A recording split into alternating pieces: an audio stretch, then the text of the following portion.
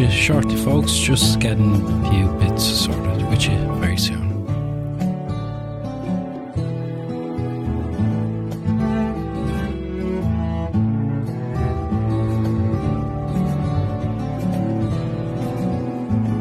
And we'll be with you shortly, folks. Just getting a few bits sorted with you very soon.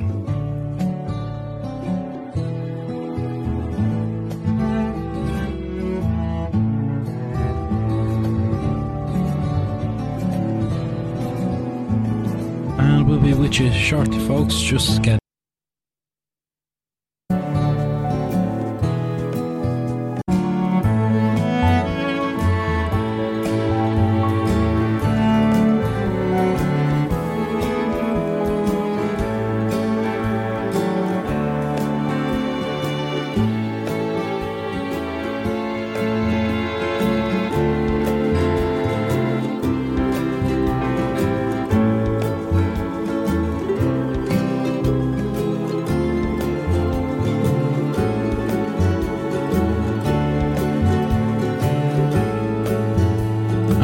Very welcome to tonight's Can Projects podcast. Happy Friday to everybody. We've got a great set of shows lined up for you tonight. Some very important stuff in the first part of the show about ME/CFS awareness with an absolutely wonderful guest from ME Action, Laurie Jones, who we taped 2 shows with back in May.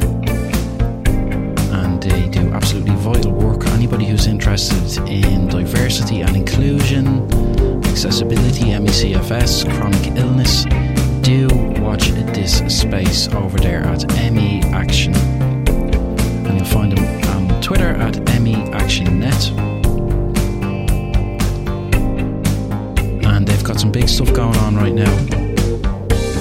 They are organising a protest on the 19th of September outside the White House, and there's been quite a bit of reporting on that already, so do please check that out. And similar things happening here in Ireland. A lot of protests happening to do with the cost of living crisis and the energy crisis, so I do highly recommend people check out ME Action. It's a 2-part special, and then after that we have Irish author Owen Brunkert, who has written the novel Clementine Lane, and we're delighted to have Owen Brunkert on 2 shows. And Chris read the book and was absolutely blown away by it, in fact. And Chris is very well read. He loves his books. 10 out of 10 from Chris on that, and we really got into some great conversation with Owen Brunkert about his book, but also the process involved in it and where he got his inspiration for the story. And that's a very interesting show, another 2-part special. And then to finish off for the night, we have a host discussion with myself, Shane McKay, and my co-host Chris Sneed, where we talk more about ME/CFS. About brain fog and fatigue. So that's about to kick off any minute now, folks. Again, happy Friday. You're all very welcome to the Can Projects podcast, Friday night talk show straight.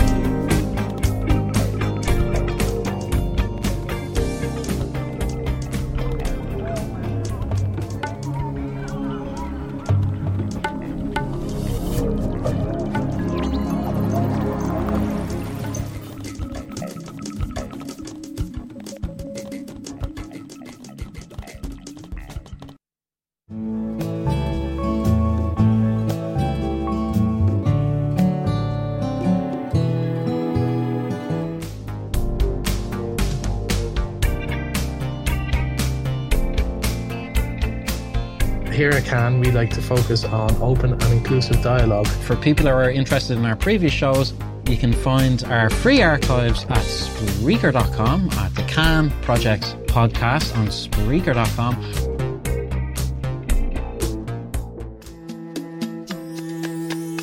Are you an artist or creator with a social conscience? Do you have an inspiring story or material to share that's helpful to people? Are you an expert on culture, arts, nature, or wellness? If this sounds like you or someone you know, we'd love to hear from you at Can Projects, where we advocate that active engagement in positive and creative outlets is beneficial to our health and environment. Our talk show Can Projects podcast reaches 20 plus online platforms and features insightful, inspiring, and expert guests. You can check out the show on our free archives on Spreaker.com and YouTube. We'd love to hear from you, so please feel very welcome to email us at canprojects.info@gmail.com. Help each other, help us all.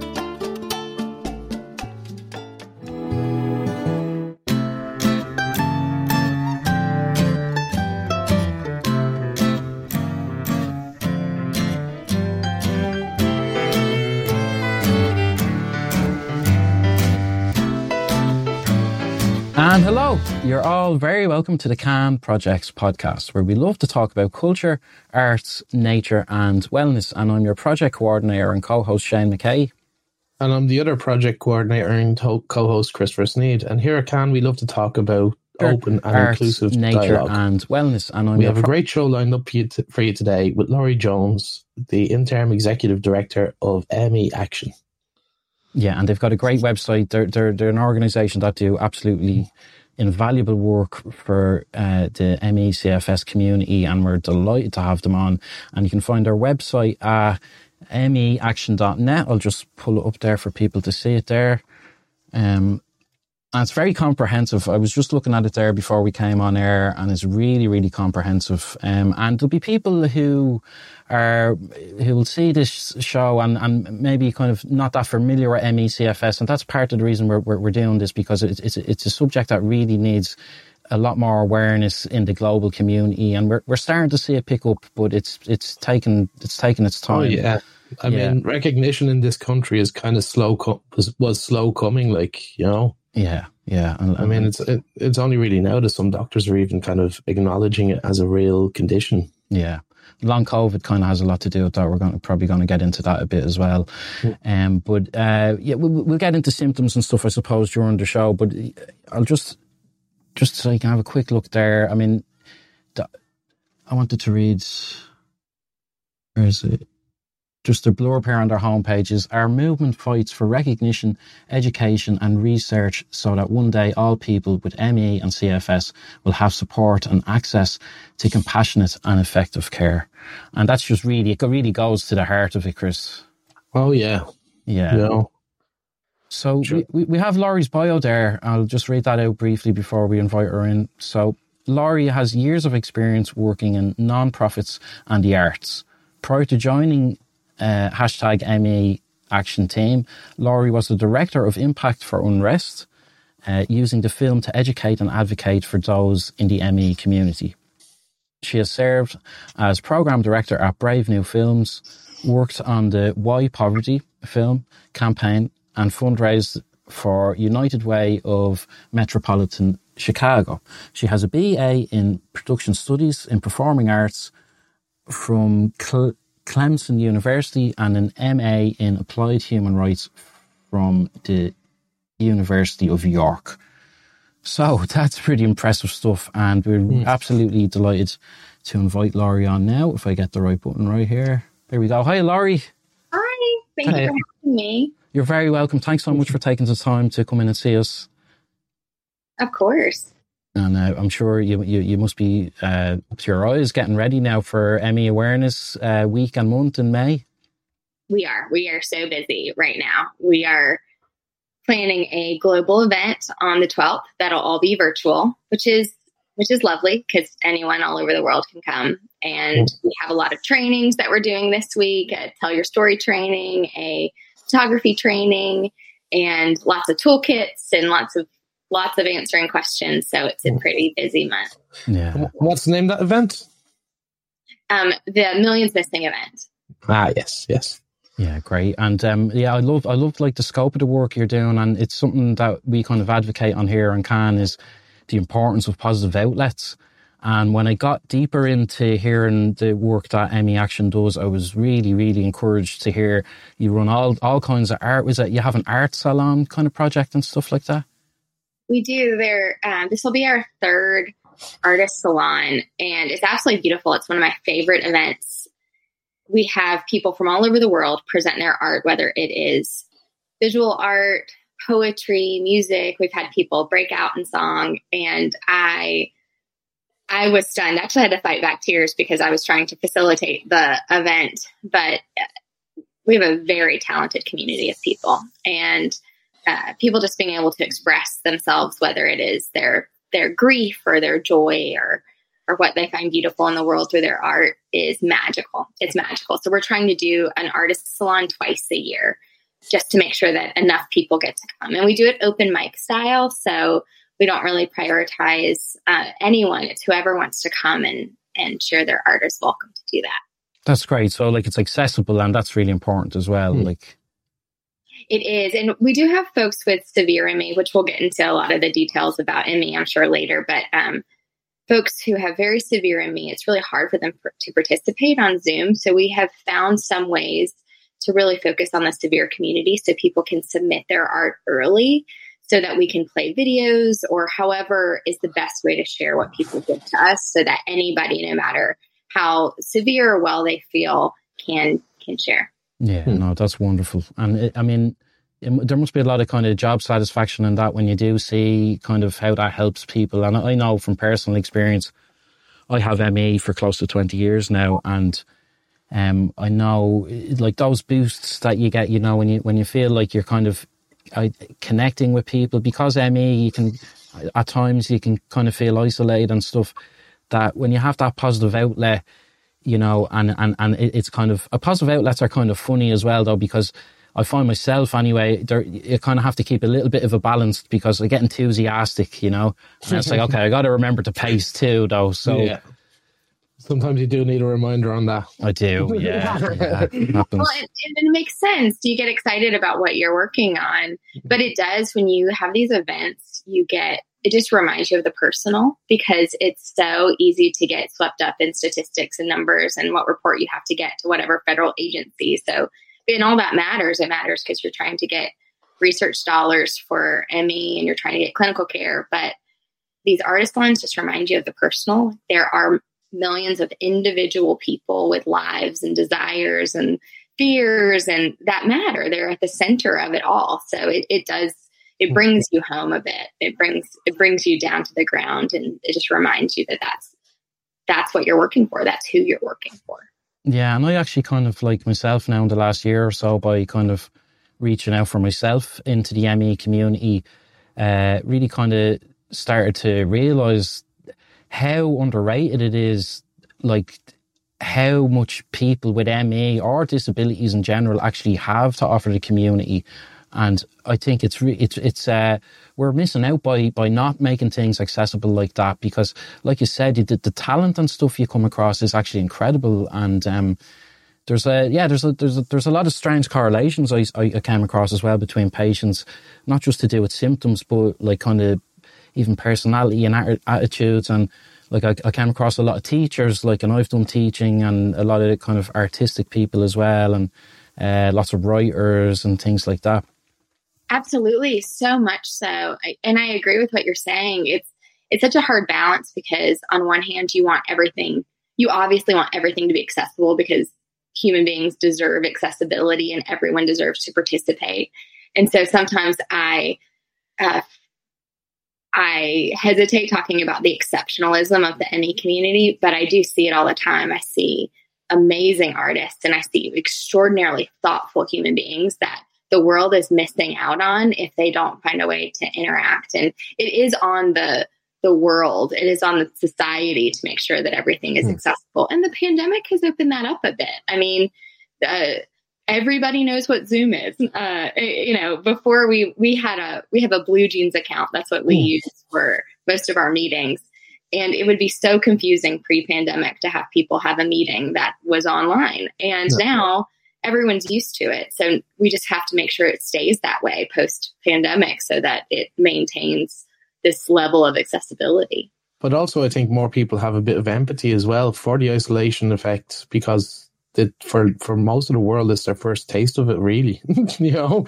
Yeah, I think that's a good point, Chris, because it really was the first taste for so many people. And I really do hope that's true. I hope that people maintain that empathy, and they remember that some people still can't go back to normal, quote unquote, for their life. People are going back to work and restaurants and parties, all of this. I saw something similar, Laurie, as well, like you're talking about, like the way with Zoom and things. It was wonderful because like the community, I kind of reached out to IMET. They were running these like Zoom meetings and stuff, and it gave me a chance to actually talk to other patients. I never had that chance before, really, you know. And then, excuse me, I'm going to cough. Yeah, no worries. Excuse me. Like they'd be putting meetings on, and I'd get the letter in, but a lot of times I'd be too tired to go. So, but being able to go to a Zoom meeting was like, yeah, no problem, I can do that. Even if I'm lying down, I can just listen in.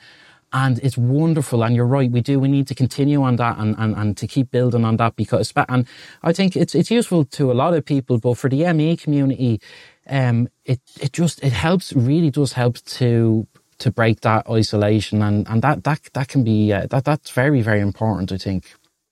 Absolutely. I think it is. And what I've learned too is that accessibility really works for everybody. There isn't a downside to being more accessible. So it really works for everybody. I mean, I have a 9-month-old right now, and congratulations.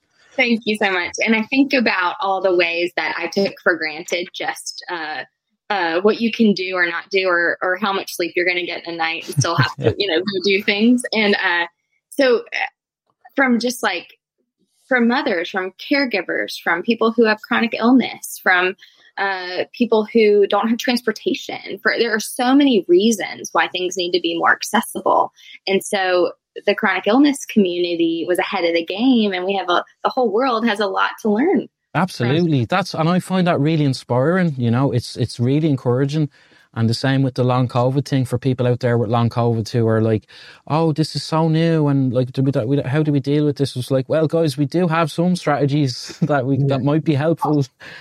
So that's great. And again, that's like another area that people with ME and who've been living with the condition and have learned different ways to cope and things like that, we have a lot to offer. We really have a lot to offer. So much so. And if society responds as if this is a brand new thing, then what a disservice. Like the ME community can offer so much to people with long COVID and the world's response to long COVID. But they have to be included in that response, because I mean, they've had decades and decades of knowledge that they can bring this moment. And so including them, listening to them it's crucial, or we're just going to repeat history. Yeah. Yeah, it reminds me of the phrase, teaching your grandmother to suck eggs. Yes. Yeah, exactly. Exactly. Yeah. We're gonna, I suppose, be good to get into symptoms a bit and explain the condition a bit more for people who haven't heard, or who have heard and want to learn a bit more. But there was a figure I saw on the website there I'm trying to find of like actually how many people globally are affected with the condition, and that doesn't include their families, because families and friends are affected also. Oh yeah, absolutely. But it's way up there. It's millions, isn't it? Millions missing. So, yeah, it is. It's millions around the world. And with long COVID, things are going to increase so dramatically. So the U.S. figure is pre-pandemic. It was 1.5 million people approximately. And now they're estimating that 5 to 7 million people in the United States will have ME as a result of long COVID. Oh, yeah, sure. I mean, one of the old names for ME was post-viral fatigue syndrome. That was one of the, that's a defunct phrase now. And, COVID being a virus, like, Well, and, in some ways that's, because some people still get a chronic fatigue syndrome diagnosis. Some people get a ME diagnosis. And then some people get post-viral fatigue in that it won't it won't become chronic. It won't become something that's long lasting. It will be short lived. And that's still something that's really important to study, because why some people's fatigue, pain, cognitive dysfunction improve and some people's don't will be really, really important to know. And there's so many factors. But the names are very interesting, because I get a lot of feedback all the time of, oh, you should include chronic fatigue syndrome, or you shouldn't include chronic fatigue syndrome, or but people are labeled so many different things by their clinicians. And so trying to make sure that everyone's included in the help and the resources and the community, it's a balance. Yeah, I have to say I found it very, very confusing over the years, because like my diagnosis, I had two doctors. I was actually kind of, I should probably say, like I would consider myself very lucky in that I got what you could call early intervention, in that I found a doctor very early on that recognised ME and knew how to treat it. Well, it's an East-West clinic, so he's actually he's qualified. He's a cardiologist, but he practices Chinese medicine, Chinese herbal medicine, and acupuncture and stuff like that. But he had treated people previously, and he told me up front, he was like, "Look, I'm not going to be able to cure you, but I'll be able to help you manage the symptoms." And I got that really early on. And I think only for that, I think I was like literally, like by the day, I was just going way, way down and down and down. And once I started up the treatment with him, it just kind of, it stayed at a similar level, and gradually I kind of built up some strength. And I've also heard like that doesn't work for everybody. So I'm not saying like, hey, that's the thing to go and do. But there is a bit of kind of, I think finding whatever therapy it is you're trying, I think the right therapist is so important. Somebody that's going to have a bit of empathy towards you is really important. Because absolutely. We hear so many sad stories of people who got the wrong diagnosis and ended up on wrong medication. And exactly. I mean, your story is a wonderful one, because, and anecdotally, you hear it from people too, that early intervention matters.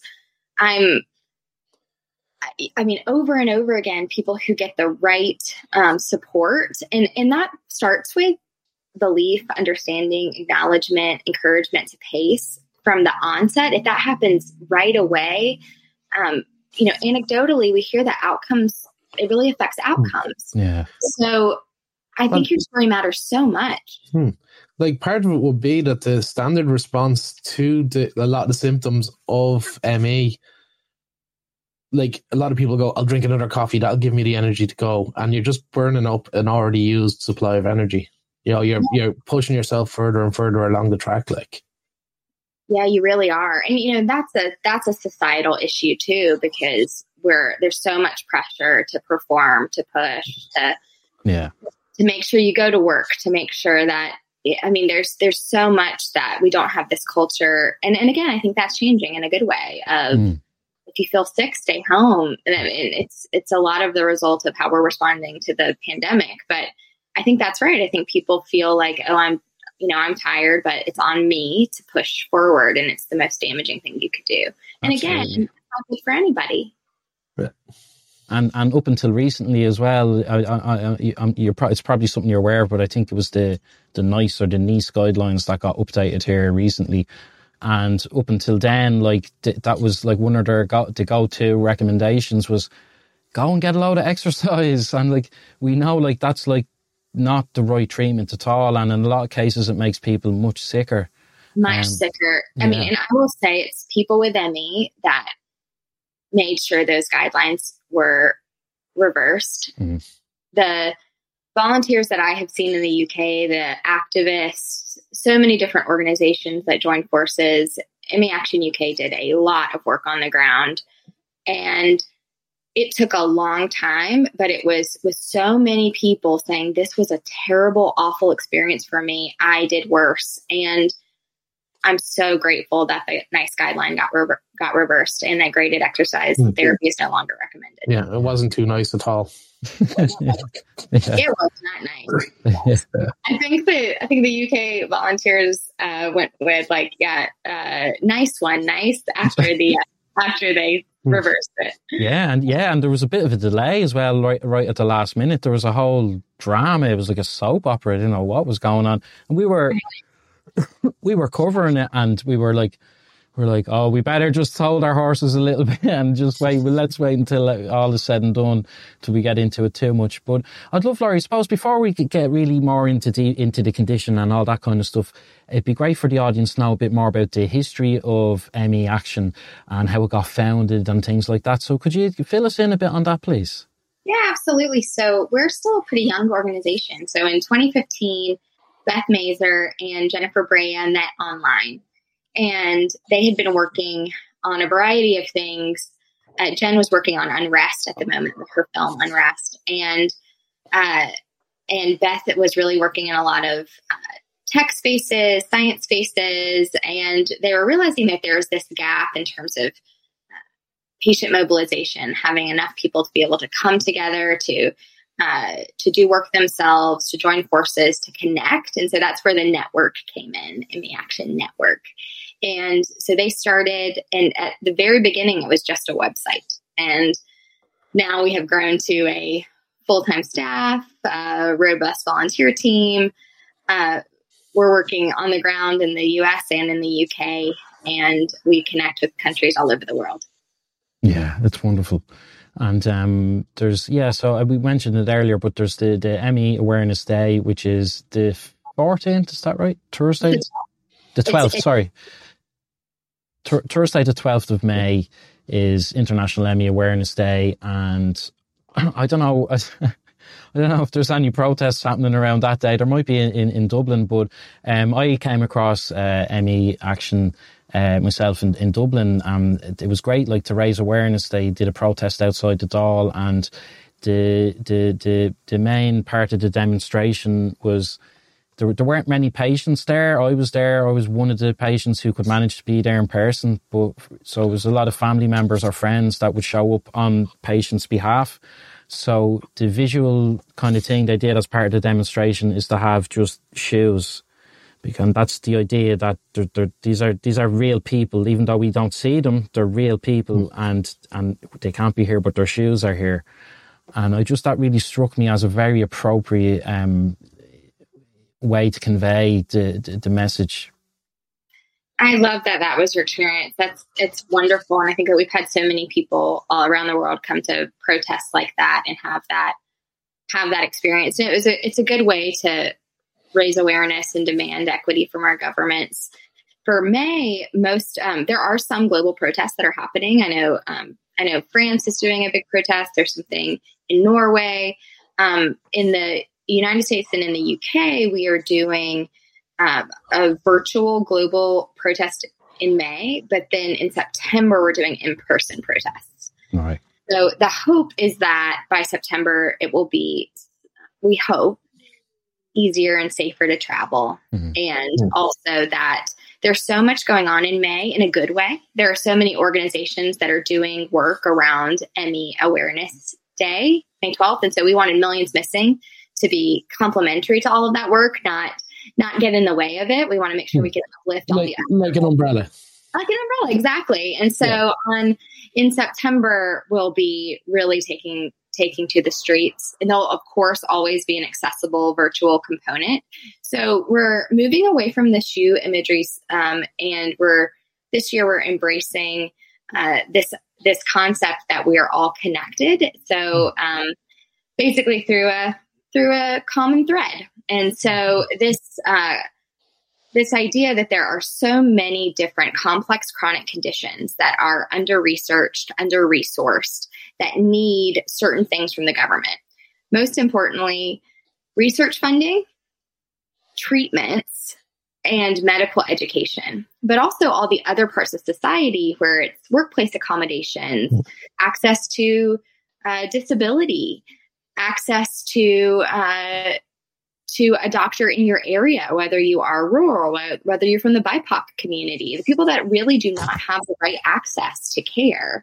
And so we're thinking that, especially joining forces with those that are newly diagnosed, whether they just got ME after having long COVID, or they just have a long COVID diagnosis, or they have another complex chronic condition, making sure that the ME community is opening up this Millions Missing to say, join us. Now, it still centers people with ME at the forefront, but making sure that it is a bigger, it's a bigger space, and there are things that everybody needs with complex chronic conditions that we advocate for together. So that's more of the focus this year. Well, that's brilliant, Laurie. And it's funny because you know, when we were starting up CAN, it was kind of coming from an ME place, and we kind of quickly realised, you know, this is actually for everybody. It's not actually just for ME. So our kind of tagline here is like, help each other, help us all. And oh, I love that. Yeah. So what you're saying really, really resonates with us. I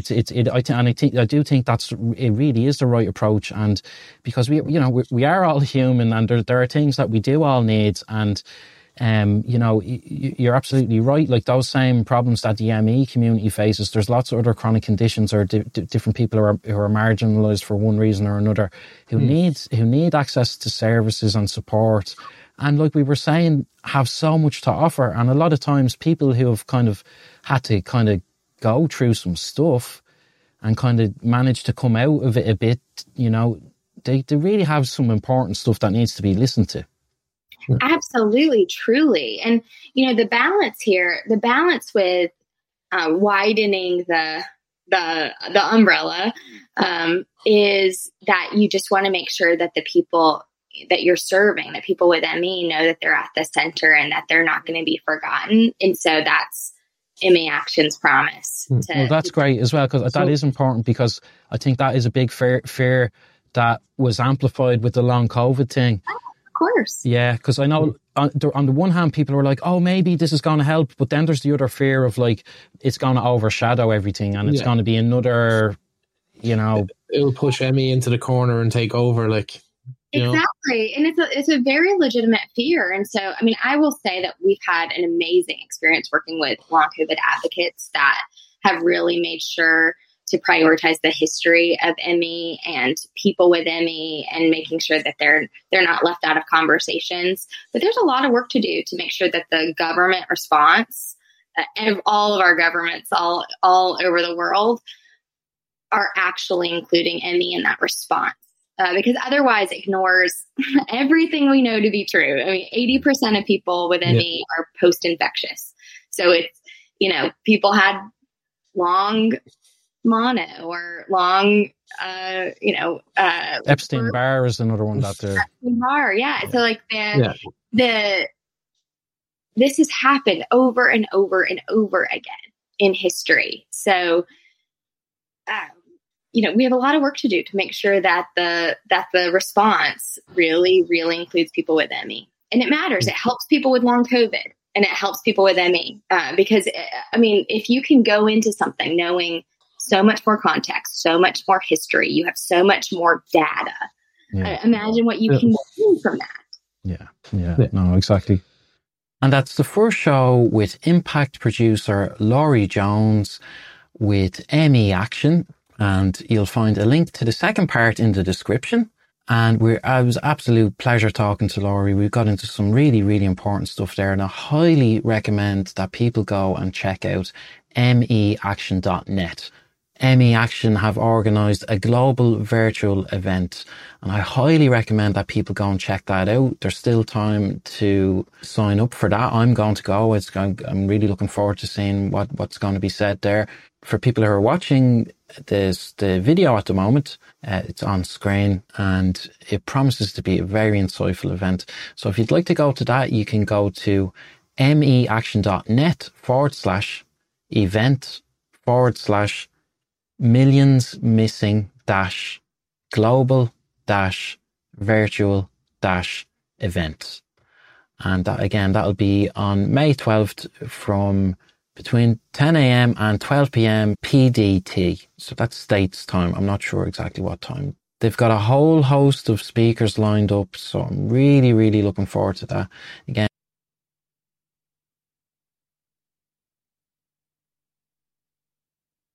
and check out ME Action's May 12th global virtual event.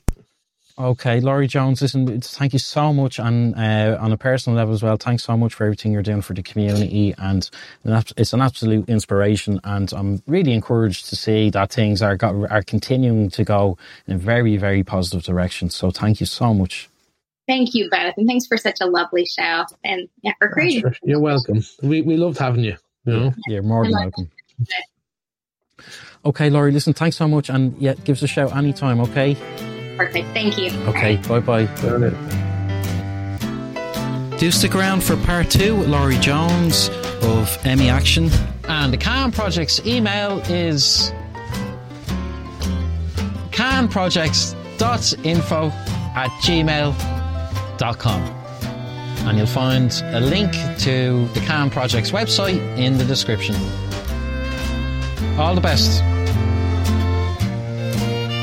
And the next big event to keep an eye on, it's coming up on the 19th of September, this coming Monday. Emmy Action are hosting a protest outside the White House in the USA, and we really need to keep an eye on what's going on over there. Please do show some support and check out Arts, Nature and Emmy Action. That active engagement in positive and creative outlets is beneficial to our health and our environment. If you'd like to contact Can Projects, you can email us at canprojects.info@gmail.com, and the link to our website is in the description. Coming up next, part 2 with Laurie Jones for some more Emmy awareness. Here at Can, we like to focus on open and inclusive dialogue, and sometimes a bit of literature as well. So, Chris, we're opening up a new chapter in the readings, the classic stories for Chris Sneed. Yeah, we're going to be starting on The Time Machine, which is a classic H.G. Wells novel. It's a classic for a reason as well, because it's really, really good. I love it. It's been made into a film a few times, and sometimes musicals, audio dramas. Chris Sneed, classic readings.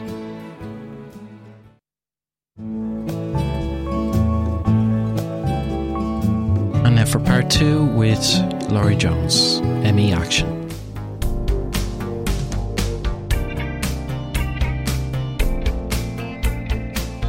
Here at Can, we like to focus on open and inclusive dialogue. For people who are interested in our previous shows, you can find our free archives at Spreaker.com, at the Can Projects podcast on Spreaker.com.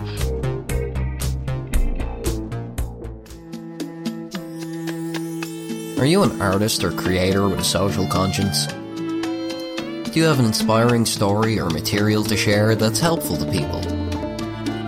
Are you an expert on culture, arts, nature, or wellness? If this sounds like you or someone you know, we'd love to hear from you at Can Projects, where we advocate that active engagement in positive and creative outlets is beneficial to our health and environment. Our talk show Can Projects podcast reaches 20 plus online platforms and features insightful, inspiring, and expert guests. You can check out the show on our free archives on Spreaker.com and YouTube. We'd love to hear from you, so please feel very welcome to email us at canprojects.info@gmail.com. Help each other, help us all.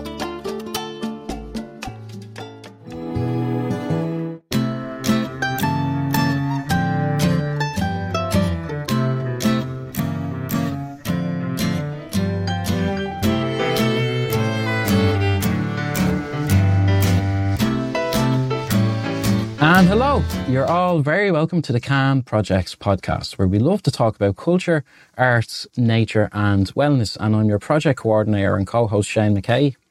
And I'm the other project coordinator and co-host Christopher Sneed. And here at Can, we love to talk about open and inclusive dialogue. We have a great show lined up for you today with Laurie Jones, the interim executive director of Emmy Action.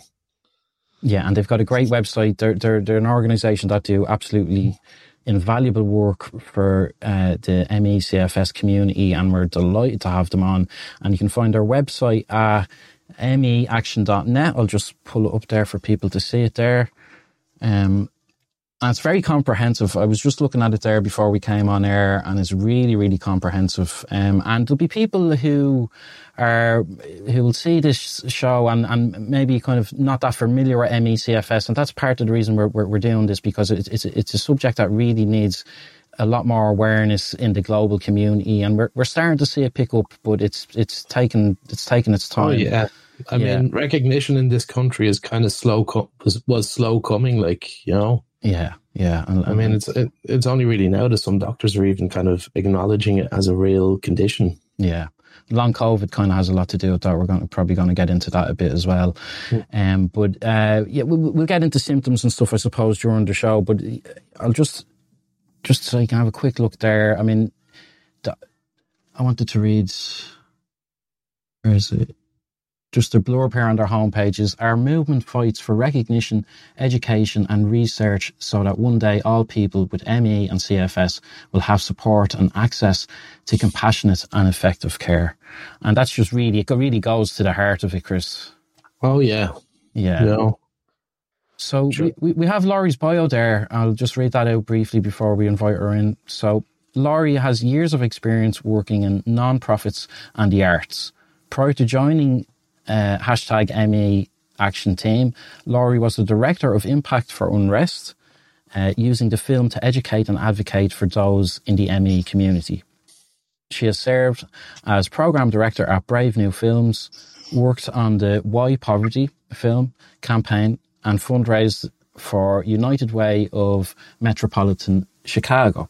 She has a BA in Production Studies in Performing Arts from Clemson University and an MA in Applied Human Rights from the University of York. So that's pretty impressive stuff, and we're absolutely delighted to invite Laurie on now, if I get the right button right here. There we go. Hi, Laurie. Hi. Thank you for having me. You're very welcome. Thanks so much for taking the time to come in and see us. Of course. And I'm sure you must be up to your eyes getting ready now for ME Awareness Week and month in May. We are so busy right now. Laurie, are you there since nearly the beginning then? Like, if you can't, did you come from like Unrest straight to ME Action? I did. So my background is in impact producing, and I was telling you a little bit before the show that I grew up around a lot of autoimmune illnesses in my family, my extended family. And so I knew that world well. My dad's a doctor. My mom's a nurse. I have a chronic pain condition. I know chronic illness, but I did not know any.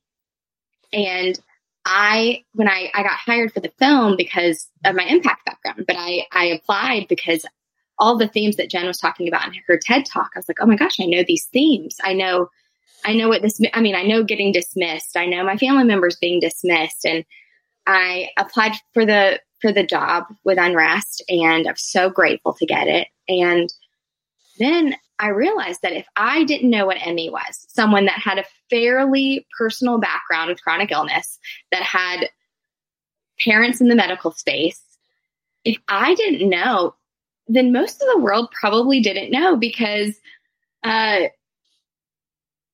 it wasn't being talked about in bigger spaces. And so I just fell in love with the community. I fell in love with everybody. And I was absolutely devastated that they weren't getting the attention they deserved and the care they deserved.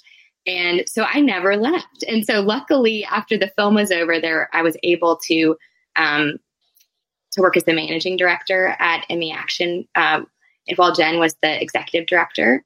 And we worked hand in hand, and it's become a second home. I can't imagine my life trajectory if I just went to work for another film. And I absolutely thought that's what I was going to do. I had no idea I was just going to stay at ME Action, but we have a lot of work to do, and I don't intend to leave until we do it. That's great. And if people would like to check out Unrest, Laurie, where'd be the best place for them to go and do that? I was trying to think about Ireland and the UK. I think that it's on Netflix most places still, and you can order it on Amazon. And ME Action, Unrest has given ME Action a community screening license. So if folks ever want do a virtual community screening, you can contact ME Action and we can arrange that, so that if you want to show it to your family members, a lot of times Unrest is a really good way for people who don't know what ME is, or they're not getting full recognition from their family, to show them the film. It's a good way in. So we can help you arrange that. Yeah, that's kind of setting off a few cogs in my head here now, Shane. No, but that's great. And you just that what you mentioned there, that's something that we unfortunately we do see is quite common for some patients, that it's hard. Not only is it hard to get recognition from doctors and the medical community, but sometimes from families or friends and things. And it's really harrowing actually to see when somebody's already kind of dealing with a big change in their life, that their family are kind of having a hard time to come to grips with it. And it's that, oh, would you just pull yourself together, or go for a run, or this kind of thing. And that's for me is like one of the really big parts of the mission as far as raising awareness with ME, is the kind of, I mean, like, we got to remember as well, there was a time when like things like what's that one, epilepsy wasn't understood, wasn't recognized as well, like, they thought it was psychosomatic, just like people thought ME was. People thought MS was psychosomatic until the brain scans showed up. And so, I mean, again, science is going to laugh in the face of all of this later down the road. But in the meantime, people are really suffering, and they suffer when their families don't acknowledge what they're going through. Like, I have a condition that's not actually recognized really in a lot of places myself, and it's a bit of hardship, really. Like, It is. It's a hardship. I'm sorry to hear that too. Yeah, it is. It really is. And so, coping with that, on one hand, it's like people are exhausted with the idea that we just need recognition, because recognition in and of itself isn't enough. But it does start with recognition. So belief, acknowledgement, recognition. But of course, we need the urgent other pieces at the exact same time. So, I mean, because you need that immediate government response, you need that research funding, you need treatment options. The idea that, you went to the doctor and they were able to say, well, we're going to help you manage your symptoms is amazing. But we need so much more of that. We need access to clinical care where people know how to respond. And especially encouraging people how to pace. It's quite urgent, actually, and like especially like with the long COVID thing, like that was on my radar, like really early, like that. There were one or two mentions of it in the news that, like, okay, look, things are, we got to deal with this pandemic, but chances are when we come out of the pandemic, there's going to be an absolute explosion of post-viral illness, and and they're kind of like dancing around the terminology a little bit, but it is kind of it seems like it's starting to kind of, like, one thing I noticed, the issue of funding, like, I know that's been, like, especially through the pandemic, there groups have been trying to work out how do we do this, how do we further the mission, and like how do we raise funds and stuff. And I did see a large sum there, so I should actually kept it for the notes. But I don't know, Laurie, are you starting to see like much more interest as far as like, resources for the medical community, as far as funding and things like that? Yes and no. So yes, in that there is definitely long COVID funding happening, and that's a very good thing. And private funding. So I don't know if you know the Open Medicine Foundation. You might know Open Medicine Foundation, but they're a great organization. That might be the one I actually saw. They are wonderful, and they're looking in connection between long COVID and ME, and we always love partnering with them, amplifying their work. There are other medical education initiatives happening, and there's a lot of work to advocate with the government to make sure that some of that long COVID research funding includes people with ME. And also from the clinical perspective, there are long COVID clinics being set up all over. So I know our UK volunteers have talked about the long COVID clinics in the UK, and a lot of the patient community is really trying to rapidly educate the long COVID clinics on their experience too, the ME experience, so that they understand treatment options and outcomes. And you use community-based research, so you probably have a massive info dump for those sorts of things. Like, we have not done a lot of research. I'll say this. So our very first research project is this chronic illness symptom survey, and where we are collecting information across different chronic illnesses. So ME specifically, but long COVID and other comorbid conditions, because as you know, a lot of people with ME also have other comorbid conditions. A lot of those people have POTS or another dysautonomia. Or fibromyalgia, or There's an overlap, and we don't know why, but in fact, getting more data means that it'll help us understand those connections a little bit better, sort of going back to that big millions missing theme as well. And so, because we are set up as such a wide community, because we have so many people in our Facebook groups, on our email lists, in our network that is constantly talking to us, we felt like we were able to do some community-based research where we were able to do surveys of folks. And it's been great, the amount of people we've had participate in that study, and it's still ongoing. So we're just launching the third part of the survey, but you can start at the beginning even now, so anybody can get involved. Yeah, no, that's great.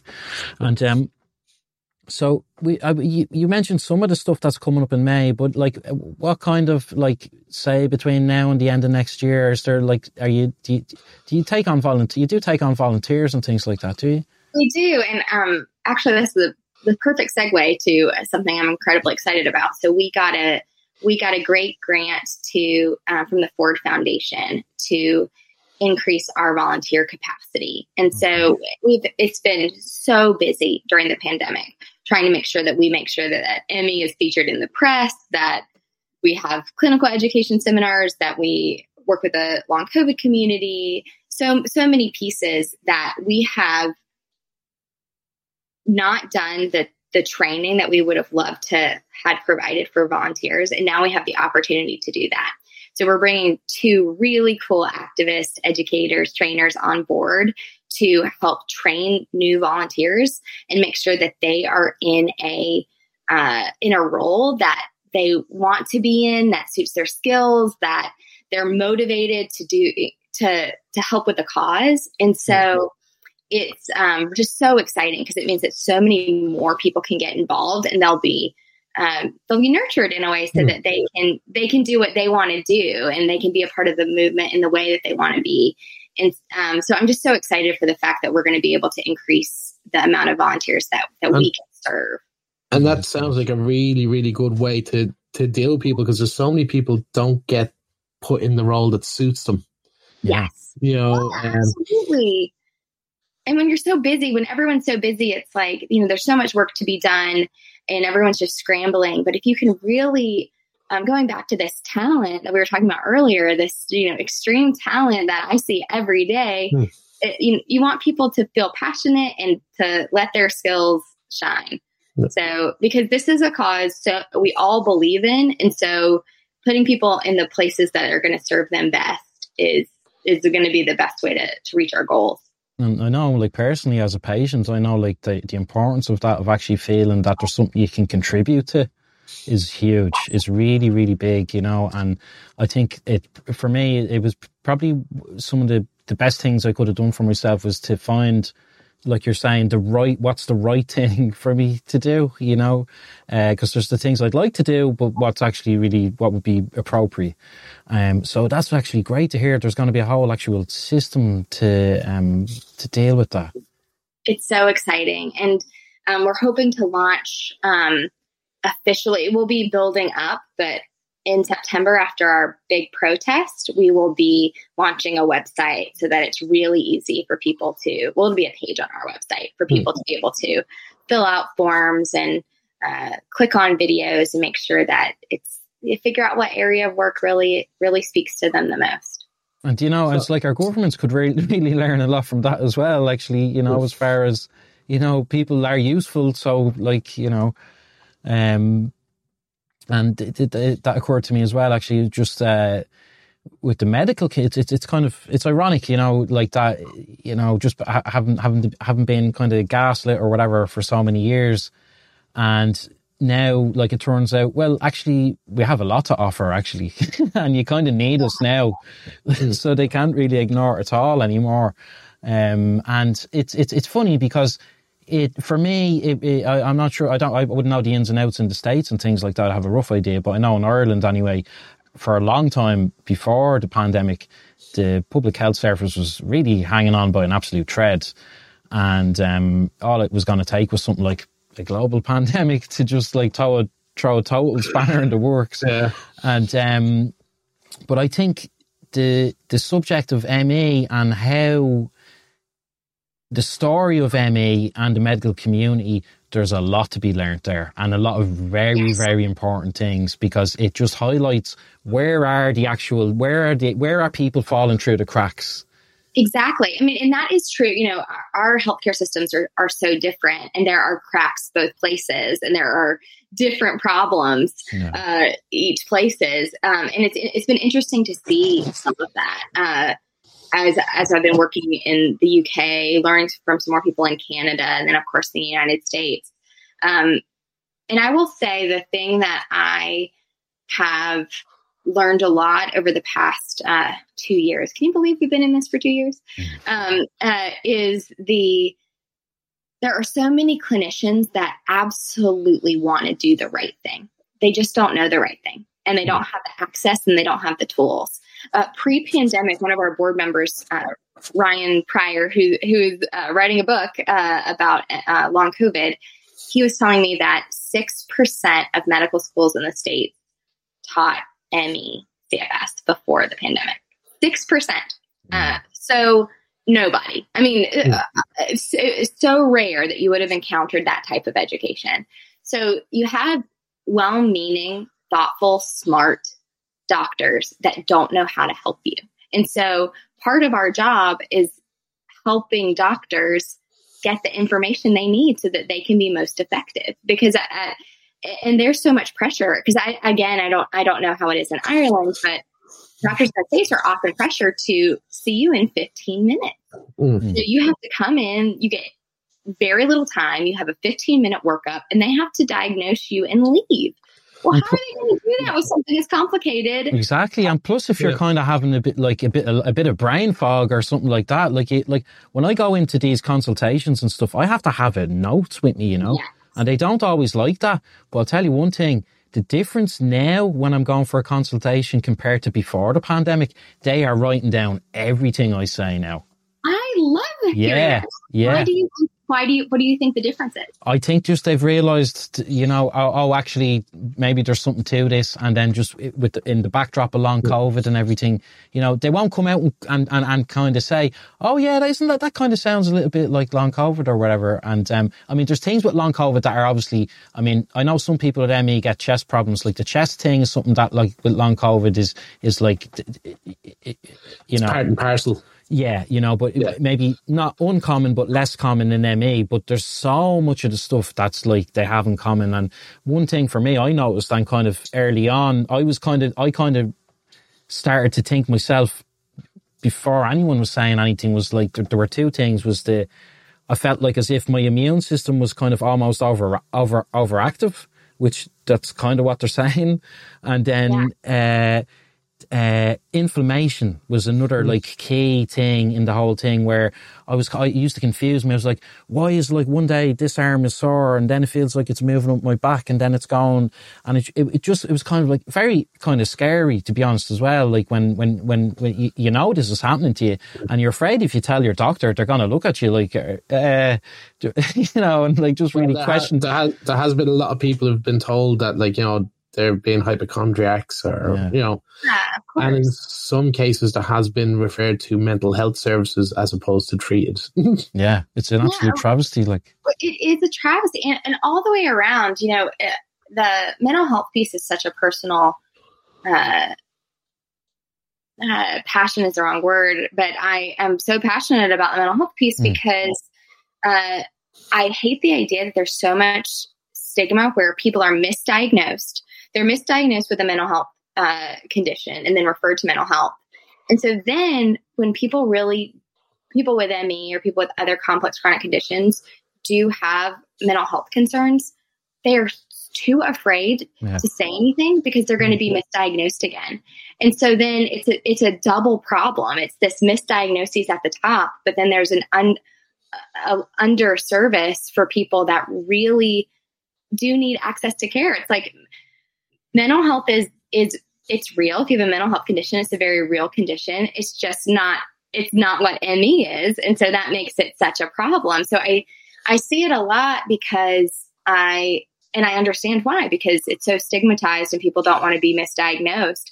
But I worry that people aren't getting the access that they need. If they are depressed on top of their ME, then they deserve that access as well. So it's a really tricky, awful thing that this misdiagnosis happens, because it trickles down to be a much bigger problem.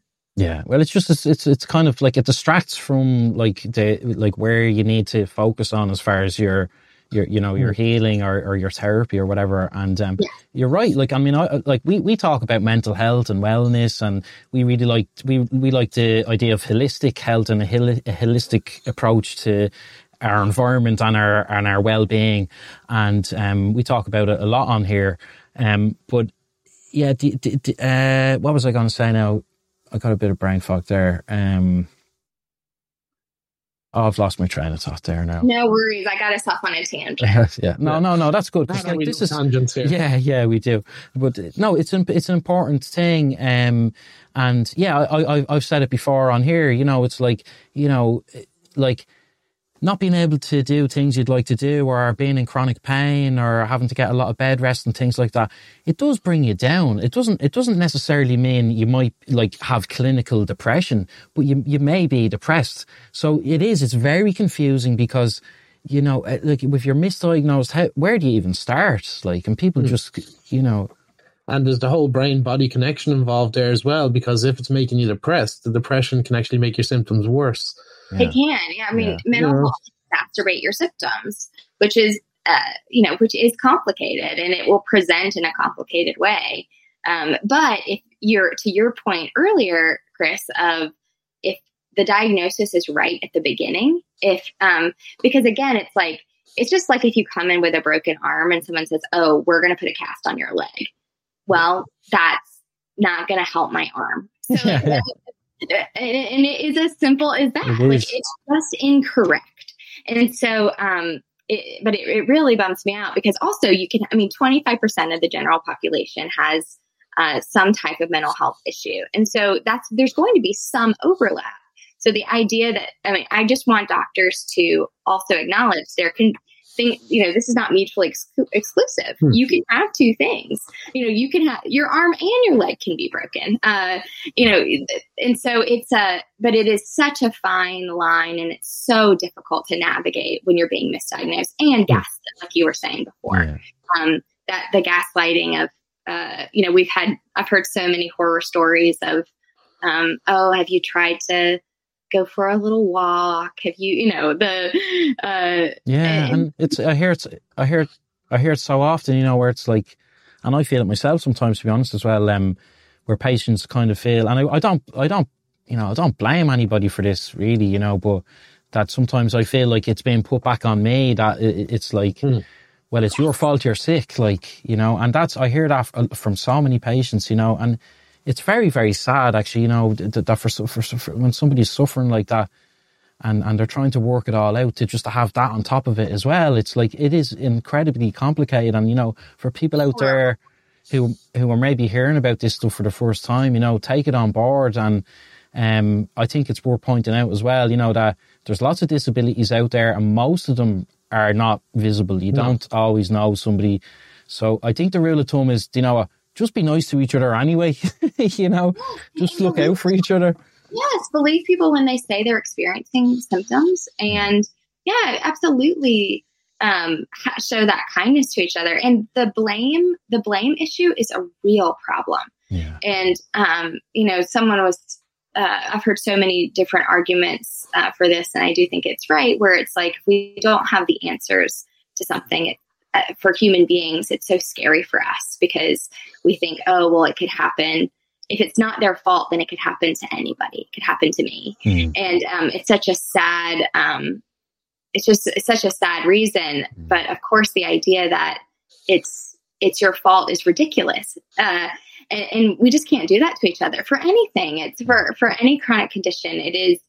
It's no one's fault. And that's another thing to take away. Like, if for people that are just hearing about this for the first time, or they felt blamed for something that they've experienced physically, it is not your doing. Like, and there's so many mysteries about what's happening to the body when it comes to ME, and it's that mystery doesn't have to mean that, like, just because we don't have answers now doesn't mean that we won't have them later. And it most certainly isn't your fault.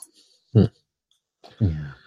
That's it. And I mean, even biology is an ever evolving science, like, because they're constantly discovering new things, constantly. Yeah. Yes, constantly. So, I mean, I would love to hear from both of you. I don't know if you have things that you're hopeful for coming out of with long COVID, with ME, with the pandemic. I would love to know what you two are hopeful for. Yeah. Do you want to start, Chris? Okay, well, paper, scissors, rock for it, will we? Okay. Right. Okay. Ready? 1, 2, 3. All right, you go first or I'll go first. Okay. Which one? Okay. I'm hopeful that there'll be a lot of lessons learned from COVID. That people will, before COVID, very few people would look each other in the eyes when they're walking past each other and just nod and smile. And people have started doing that again. Like, that's something that we've lost and has been gone for a good long time in Ireland, specifically from my experience. And people are just treating each other with a little bit more decency, and I hope that lasts. I hope they don't stop being appreciative of the fact that they can actually look each other in the eyes again. I love that. Yeah, stepped on Shane's toes. Is that your answer? Did you write that down? No. I can just see the eyes twitching there, going, oh, right, I have to come up with something now. No, I think for me, Laurie, probably similar to what Chris is saying there. Like, I'm encouraged to see a sense of community coming back, and I'm really, that's why I'm thrilled to see, like, the work that ME Action is doing, is that ultimately it's actually kind of building a community of people who are empathetic to each other and trying to lift each other up and lean on each other. And I think COVID has kind of amplified that a bit, but I'm also quite aware that there's also a lot of healing that has to take place. There's been a lot of trauma and stuff like that. So my hope is that, that we come out as a society with a bit more empathy and supporting each other more, because we really need to do that now, and especially for the people who are vulnerable and are really marginalized right now. We need to go to those people and ask them, hey, are you okay? And maybe ask ourselves as well, am I okay? And so that, I think that's my COVID wish, my post-pandemic wish, is that we can kind of continue with this kind of caring, become a more caring society. I love that. Well, I'm going to take that as my pandemic wish too, because I think that's 100% right. And I just hope there's more converts out there that are dedicated to making sure that happens, so that if society begins to slip, that there's enough people that are ready to say, no, we found a more accessible way and a more inclusive way, and that's what we're sticking to. Yeah, it's really important. And so this is absolutely flown in, Laurie. We're coming close to the hour mark. But is there anything you'd like to leave us with or get into, or I suppose we can let people mention again that the website is meaction.net. And if people can reach you through there, Laurie, if they need. They absolutely can. And they can email us at info@meaction.net, and it'll be forwarded to the right person for your question. And when that new website comes online, you should send us the links to it and all, so that we can, or even pop on for another chat. Like, listen, you'd be more than welcome to come back anytime. You feel very welcome to give us a shout anytime, and there'll be links in the description and all that kind of stuff. We'll stick in the link to the website and see if we can find one or two other little bits and pieces. But any final thoughts, Laurie?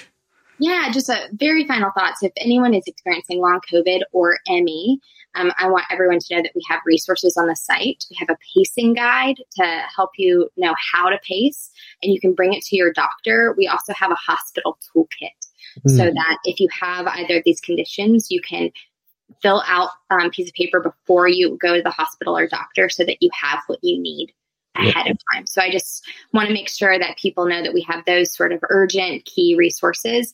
And if you want to get involved in our community, we have a lot of spaces to do that. We're going to have, like we said, even more volunteer capacity coming up, but there are so many support groups and places to get involved. So just check it out. We'd love to have you. Yeah, we love the grassroots approach here. We just that's the best way to move society forward, is from, people on the street kind of, everyone. Yeah, absolutely. And I absolutely have learned so much from the community, and I defer to people with ME every single day of my work, that it would not make sense for me to do otherwise. So yeah, it is about the people who are experiencing this. That's who it's about. That's who we're fighting for and with. Okay, Laurie Jones, listen, thank you so much, and on a personal level as well, thanks so much for everything you're doing for the community, and it's an absolute inspiration, and I'm really encouraged to see that things are continuing to go in a very, very positive direction. So thank you so much. Thank you both, and thanks for such a lovely show, and for creating. Sure. You're welcome. We loved having you. You're more than welcome. Okay, Laurie, listen, thanks so much, and give us a shout anytime, okay? Perfect. Thank you. Okay. Right. Bye-bye. Bye.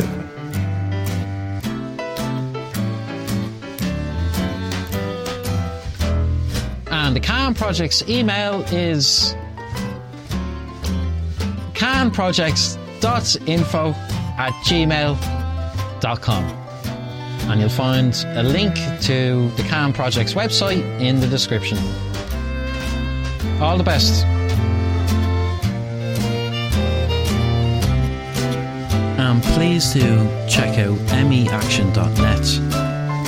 And please do follow the work coming up, very important. The 19th of September, they'll be hosting and organising a protest demonstration outside the White House. Please do check it out, meaction.net. Can Projects, Culture, Arts, Nature and Wellness is an outreach project advocating that active engagement in positive and creative outlets is beneficial to our health and our environment. If you'd like to contact Can Projects, you can email us at canprojects.info@gmail.com, and the link to our website is in the description. Up next, Irish author Owen Brunkard, Clementine Lane, you're in for a real treat. We like to focus on open and inclusive dialogue, and sometimes a bit of literature as well. So Chris, we're opening up a new chapter in the readings, the classic stories for Chris Sneed. Yeah, we're going to be starting on The Time Machine, which is a classic H.G. Wells novel. It's a classic for a reason as well, because it's really, really good. I love it. It's been made into a film a few times, and sometimes musicals, audio dramas. Chris Sneed, classic readings. Here at Can, we like to focus on open and inclusive dialogue. For people who are interested in our previous shows, you can find our free archives at Spreaker.com, at the Can Projects podcast on Spreaker.com, or you can also find ad-free content on Patreon.com for as little as €1 a month plus VAT. You can help contribute to the Can Project. We do need help, so check us out on either Patreon or Spreaker.com. Hello, hello, hello, and you're all very welcome to the Can Projects podcast, where we love to talk about culture, arts, nature, and wellness. And I'm your co-host and project coordinator, Shane McKay. And I'm your other co-host and project coordinator, Christopher Sneed. We focus here on open dialogue and inclusivity, and we have a great show lined up for you. One we've really been looking forward to. A great book. Chris is actually on your second read of this book, Chris, I think you were saying, right? Yeah, on the second read, there's a lot more kind of underneath the surface, a lot more interplay between... It's a much deeper book the second time you read it. Yeah, Chris, you were telling me, you really enjoyed reading this book. So what can people expect from it? Well, it's a fictional book, but it feels like real Dublin. It feels like a real place, and it's got a quintessential Irish sense of humor behind it. But it is also kind of sad, and it has a lot of emotion. It's like a roller coaster, really. Yeah, definitely. I think you were glued to it, actually, weren't you? Yeah. I had to read it twice to get the full value of the story. It's one of the best books I've read in a long time. Yeah, that's really a big compliment. I got to tell folks at home, that's a big compliment from Chris. He loves his books and he loves his reading. So I would take that recommendation to heart and make sure you get your hands on a copy of Clementine Lane from Owen Brunkard. You'll find Clementine Lane on Amazon.co.uk, I think, is probably the place to go and buy it. And you'll also find Owen Brunkard on Facebook. There's his Facebook page. And he's on Twitter, and we highly recommend you go and check out his work. It really is some great stuff, and we're going to get into lots of bits and pieces to do with that. And I'm actually really interested to learn more about this one, Chris, because like you said, it's definitely a piece of work that there's obviously a lot of effort and thought gone into it. And a lot of love. Yeah. There's you can tell the obvious passion he has for Dublin, and there's a funny little thing, he actually added in a glossary of terms for the non-Dublinites. Oh, yeah. At the back of the book, which is really funny. Yeah, it has definitions for the words like culchi and has glushkan, for car, May Feiner, and it gives you a bit of a description of all these terms. And Owen Brunkard, he's a pretty interesting guy, Chris, aside from the novel. Yes. And we've got his bio here he sent over to us. We're just going to read out for folks to give us a wee bit of an insight into the author. So, Dublin native Owen Brunkard has worked on various inner city community development projects for the past 11 years. Qualified in social policy and research, Owen started his career providing enterprise and training advice to people in long-term unemployment. From there, he has supervised a labour activation scheme and several community-led youth services. And as a qualified social researcher, he has also worked on several policy papers and research projects for civil right advocacy bodies. When not walking with his unfortunate wife, Owen enjoys reading and writing novels that are critical of civil servants, as he is not a civil servant and is somewhat jealous. Owen's official motivation for writing this novel was to create a hopeful, humorous parable for the importance of community in an increasingly isolated and individualizing world. Owen's unofficial motivation was money. So great stuff. Really looking forward to this now. So I think without further ado, we're going to bring Owen Brunkard into the virtual studio here at Can Projects. There we go. Owen. Oh. Mr. Brunkard, how are you doing? Hello. Not too bad. Great. You're very welcome here. We're absolutely thrilled to have you here to talk about your book. I think there's a bit of controversy about my definition of the word culture, because I just kind of said outside Dublin, because that's how a Dublin see a culture. But if from outside Dublin, there's townie and there's culture, and they're not happy to be lumped together. No, so they wouldn't be. There's a bit of controversy about how I define it. Yeah, great. And will I read your definition there? Go for it. Just for pig iron. Culture, derisory term meaning country folk, not too dissimilar to a redneck. Oh, it's great. My wife's from Wexford, and she wasn't happy with the definition. She thought it could be a little tighter, but where did you get the idea for that, actually, Owen? Was that something you kind of decided early on you were going to add that in, or how did that come about? Well, it's only when I was kind of thinking that, I was planning to sell the book in England, and actually, as it happens, it sold in Germany, weirdly enough, quite well, and Australia and America and England. And British wouldn't be too bad in this kind of stuff. You know, I mean, obviously the Irish terms, they wouldn't know directly, but they might take a guess within the context of it. But you've no hope in kind of a German setting, or like it's a whole different cultural kind of setup, like, you know. So I just thought I probably need to put some kind of background to what's going on here, you know. And I thought it was a little bit of an opportunity to have fun as well, kind of a fourth dimension thing too, you know. Yeah, the little bits of detail in there really add to it, the overall kind of feel. I think. Yeah, the whole thing should be it shouldn't be just a self-contained package. It should be like the whole book is an opportunity to have fun with it. You know what I mean? If you thought about it. So I just thought it was a nice little addition. Yeah. It does get me in trouble with my wife.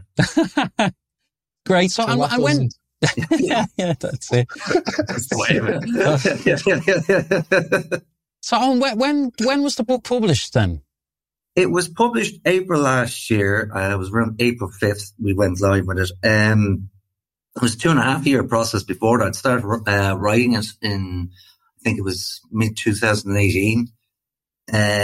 So there's an awful lot of editing and rewriting and so on and so forth. But, we launched it in April. Truthfully, that initial period, it's kind of you get your friends and your family, they're buying initially. So it actually takes a lot longer to build the kind of promotions and so forth to begin to get outside to people who don't know you and so on and so forth. So truthfully, we really were beginning to get good sales with the book around August, really. Oh, that's great. That's really good then. And it's climbing since. So oh, brilliant. Okay, great stuff. It's good, yeah, because you're kind of afraid that it goes high at the start and then it'll dip when those who know you have gotten their copy, but no, it kind of spread. So from my reading of the book, I think people will tell their friends, like, they'll be. Like I've already told a few people, I was like, you have to read this book. Well, thanks, I appreciate that. Yeah. No, there seems to be a little bit of word of mouth, and that's great. Like because I always take people's advice when it comes to a book quite seriously, because usually, you know, you read something online and you're never quite sure, but when you trust somebody, it's because you don't want to waste time with a book either. It's a commitment in and of itself. So no. I mean, it's good to get word out there. It's the best way of advertising.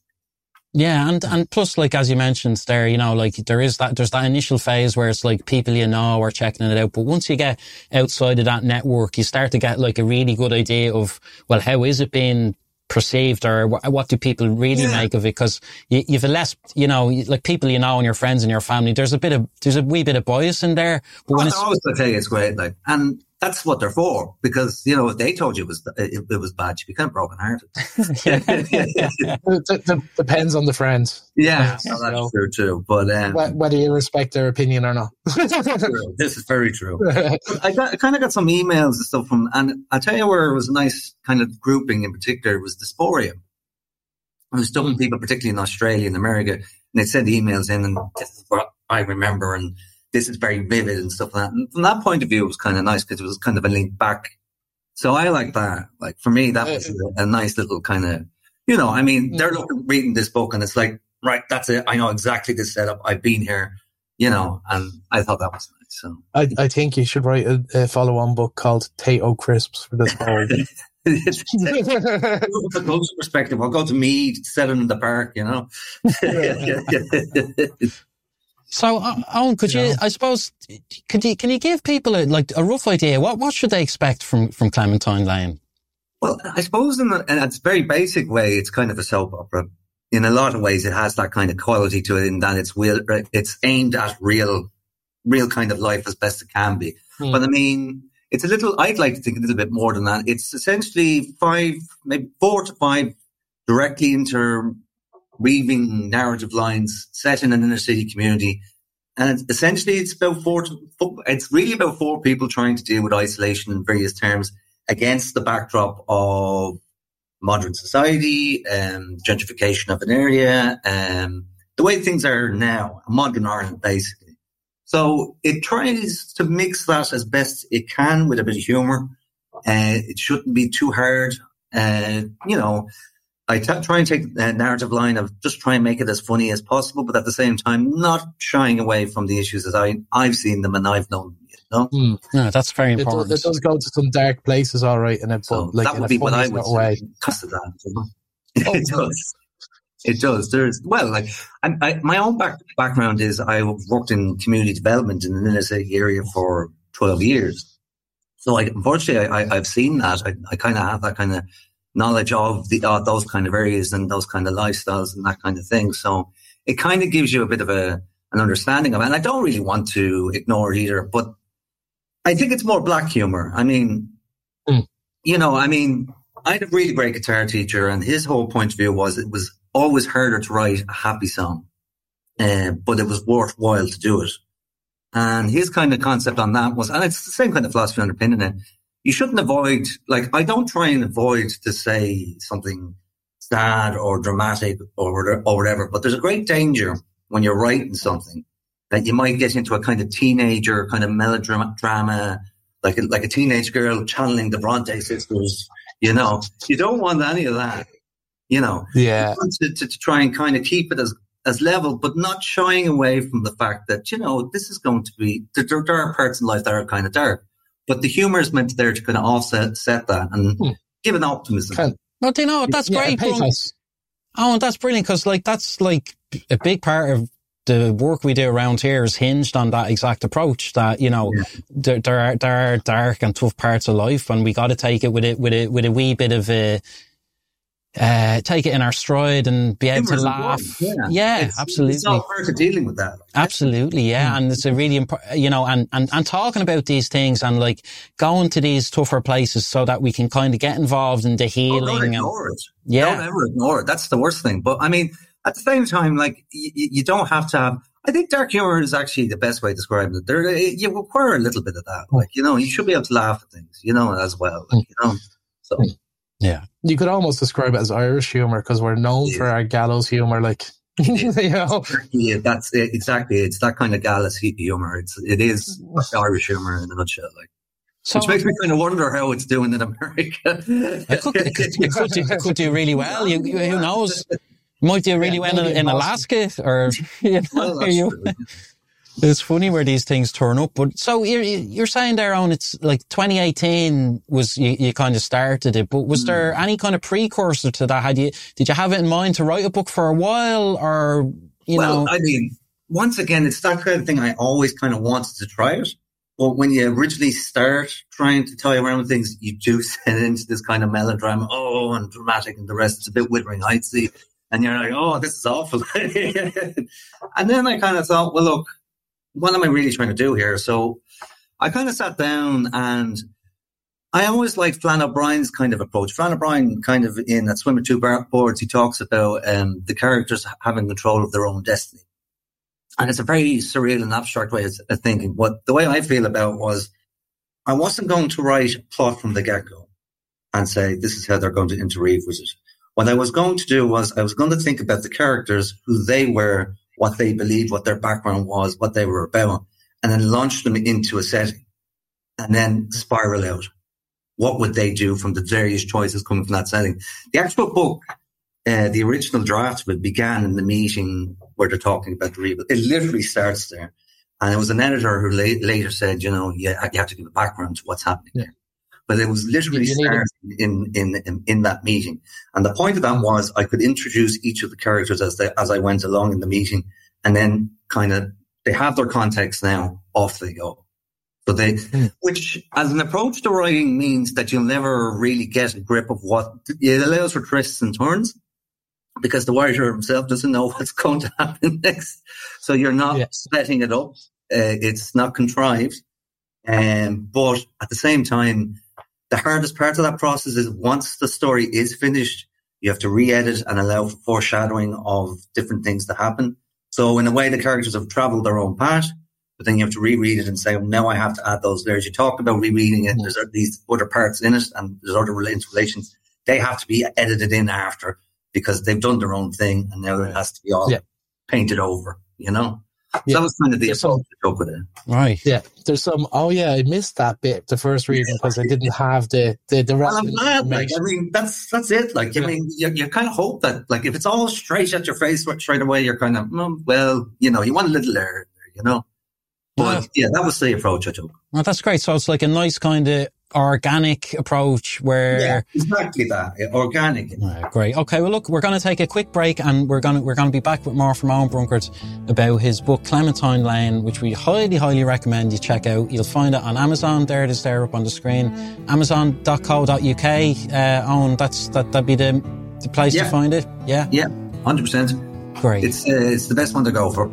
Okay, great. And if you'd like to reach out to Owen at all, you'll have Owen Brunkert. You'll find him on Facebook and Twitter, and there'll be links to the book and all that kind of stuff in the description. So we'll be back with more from the Can Projects podcast after these short messages. The Can Projects Culture, Arts, Nature and Wellness is an outreach project advocating that active engagement in positive and creative outlets is beneficial to our health and our environment. If you'd like to contact Can Projects, you can email us at canprojects.info@gmail.com, and the link to our website is in the description. For people who are interested in our previous shows, you can find our free archives at Spreaker.com, at the Can Projects podcast on Spreaker.com, or you can also find ad-free content on Patreon.com. For as little as €1 a month plus VAT, you can help contribute to the Can Project. We do need help, so check us out on either Patreon or Spreaker.com. And we're back, and you're all very welcome to the Can Projects podcast, where we love to talk about culture, art, nature and wellness. And I'm your co-host, Shane McKay. And I'm your other co-host, Christopher Sneed. And we got Owen Brunkert in here. And Chris, will you read us out a wee bit there? Yeah, no, this won't give any spoilers away. It's mostly a descriptive chapter, because I love my descriptive text. So, a crow flew over the little red bricks.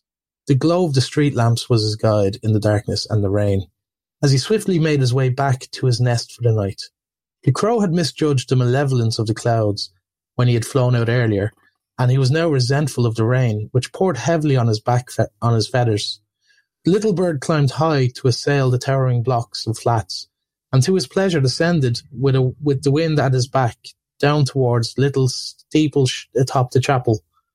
However, in a circular motion, he eventually majestically landed, as he had done countless times before, on his little nest, which was cleverly positioned in a corner of a ledge just in front of the chapel's beautiful stained glass windows. He would have protection from the wind and the rain now. It was cosy. To the little bird's annoyance, there was a constant garish blue flashing under his wall. Understandably irate, the little crow approached the edge of the ledge, and he looked down on an ambulance. Two brightly dressed humans were carefully loading a red-headed one into the back of the vehicle. He was not moving, with his head to one side. Looking at this non-moving human was a large male in a blue jacket drinking from a cup, while a smaller female, also in blue, spoke into her shoulder. Yeah, it's very descriptive. It kind of makes it real. Yeah. Okay, great. So we get moving on. I can't wait to hear more about this. There's some, I missed that bit, the first reading, because I didn't have the well, I'm glad. Like, I mean, that's it. Like, I mean, you kind of hope that, like, if it's all straight at your face straight away, you're kind of, well, you know, you want a little air, you know. But that was the approach I took. Well, that's great. So it's like a nice kind of organic approach where... Yeah, exactly that. Organic. I don't presume to know what they're going to do next. Okay.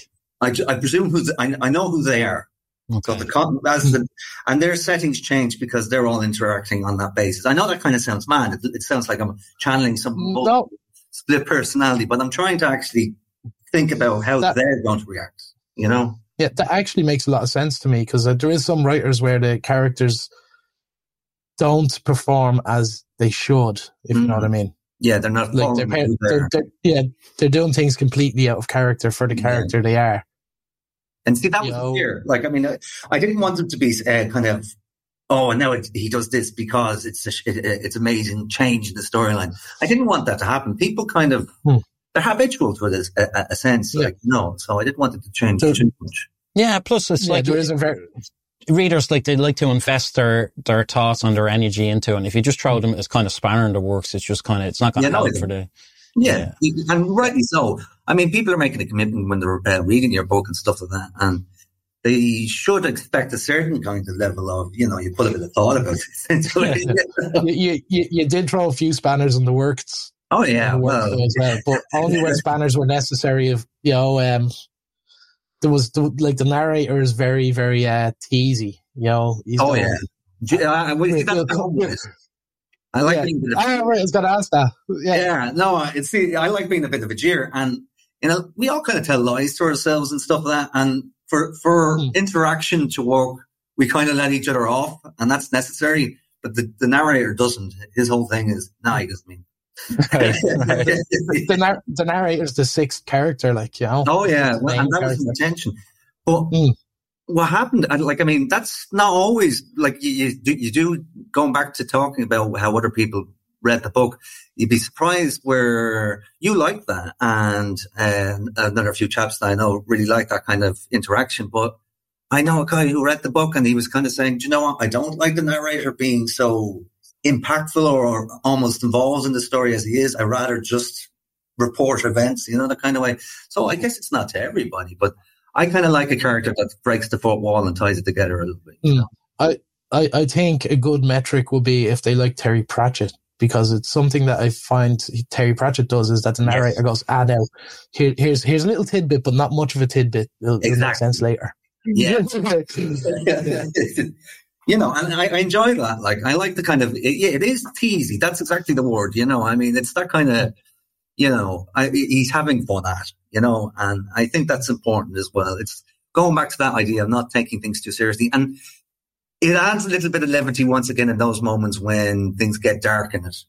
He should be also able to pull you a little bit back from it too, that kind of way. It shouldn't always be kind of grim either, Chris, so would you like to read out the blurb from the back then? Yeah, blurb.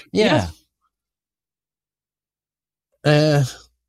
No man is an island. Oh, wrong voice. Right, sorry. No man is an island. But in Dublin, in an inner city lane, can just be that. Welcome to Clement Lane, where everybody knows everyone's business and respectfully keeps it to themselves and everyone else. A drugs rehabilitation centre is set for development on the lane, prompting the locals and their snobby neighbours from the next road over to unite in protest. The Fragile Alliance is forced to take on the combined weight of the political and media realms when an addict dies in suspicious circumstances. Elsewhere, a dark past that has haunted the lane for a century intertwines with the fates of a teenager and a homeless alcoholic. Is it supernatural, or is reality that bit more frightening? Finally, a man from a well-heeled part of the city blows into the lane, full of confidence and short on affection for his neighbours. When confronted with an impending loss, his friends fade into the digital world, leaving him to face this problem alone. But then, no man's an island. Clementine Lane is a humorous and poignant panorama of contemporary Dublin. The last line is no. So I find that kind of interesting on how like the theme of isolation is a big one, is it then in the book? Yeah, I mean, like there's a lot of Modern Ireland is great from so many different aspects, considering what went before and how oppressive it could be. But there's other things that it's missing, and it's that sense of community and a point of kind of like the four characters there. You've got the Culture Garda, you've got the little teenage girl from Clementine Lane, you've got the homeless alcoholic and the middle class chap moving into the area, the 30-something from the offices moving into the apartment as part of gentrification. They all suffer a different form of isolation. And that's kind of their theme. They're all completely different characters, but it's to show that this is still happening. This is happening in this, I mean, you don't throw the baby out with the bathwater kind of sense of, there was an awful lot wrong with what went before, like it's clear as day, but we are losing a little bit of community cohesion. And it's an advertisement for that. It's about, trying to find a nucleus. Like in a lot of ways, you see the apartments springing up around the place, and you know that there's cells where people are kind of just basically sleeping before they go to work, and then the weekend they can go back home to whatever town they're from. So it's kind of a critique of that kind of lifestyle that we're entering into, and the lunch at the desk. Yeah, exactly. It's technology. It's a little bit of an attack on capitalism, but not really red flag stuff. It's a little bit of attack on technology, but not really Luddite stuff. It's kind of saying, don't forsake human interaction. It's important, And I know we're talking on this and the rest, but look, we're talking face to face at least. But when I am talking about is when, particularly if you look at that character who suffers the bereavement, his whole social circle is on a WhatsApp group. And I've seen that firsthand. I've seen it in others, and it's sad. The little girl is unable to talk to her parents. It's the guard is a fish out of water. The apartment,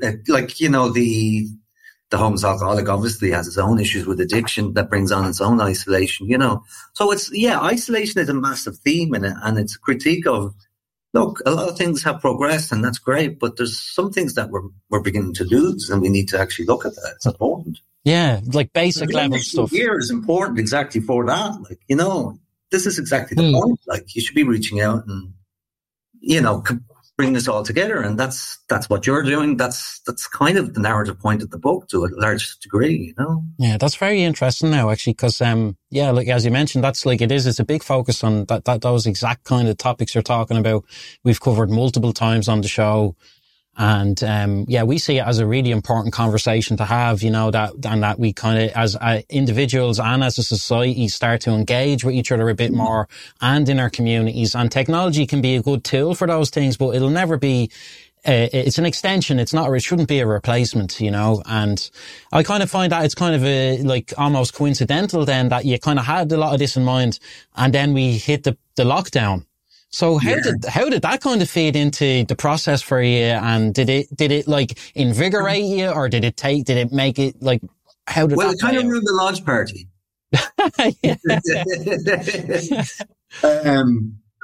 I mean, to be honest with you, it didn't affect me in one sense, because a lot of the sales are actually based online, but it became a theme after an awful lot of that book for me. I finished writing that book in January last year, and it foreshadowed an awful lot of things I'm not saying that I'm an oracle or anything like it, because I just think that it was kind of so grounded in reality that it maybe didn't even foreshadow it. This was stuff that was happening all the time. Like, you know what I mean? And it gets emphasized because of the lockdown, I think. And people are kind of like, oh, well, but it was happening slowly before that. Yeah. And I had a researcher come over here from Canada some years ago. I'm a community development officer here in James Street. And her whole thesis was about, where's your community node, So you go to French Canada, it'll be a Catholic church, or a kibbutz in Israel or whatever, that kind of way. There'll be a point in a community where they'll all meet, and at least once a week everybody's chatting. Having a picnic or something like that. I said, well, you could say it's the church, but now it's the pub. But even now, it's not even the pub in a sense, because there are even smaller groups again. That kind of atmosphere has changed as well. I had to answer honestly, there really wasn't one.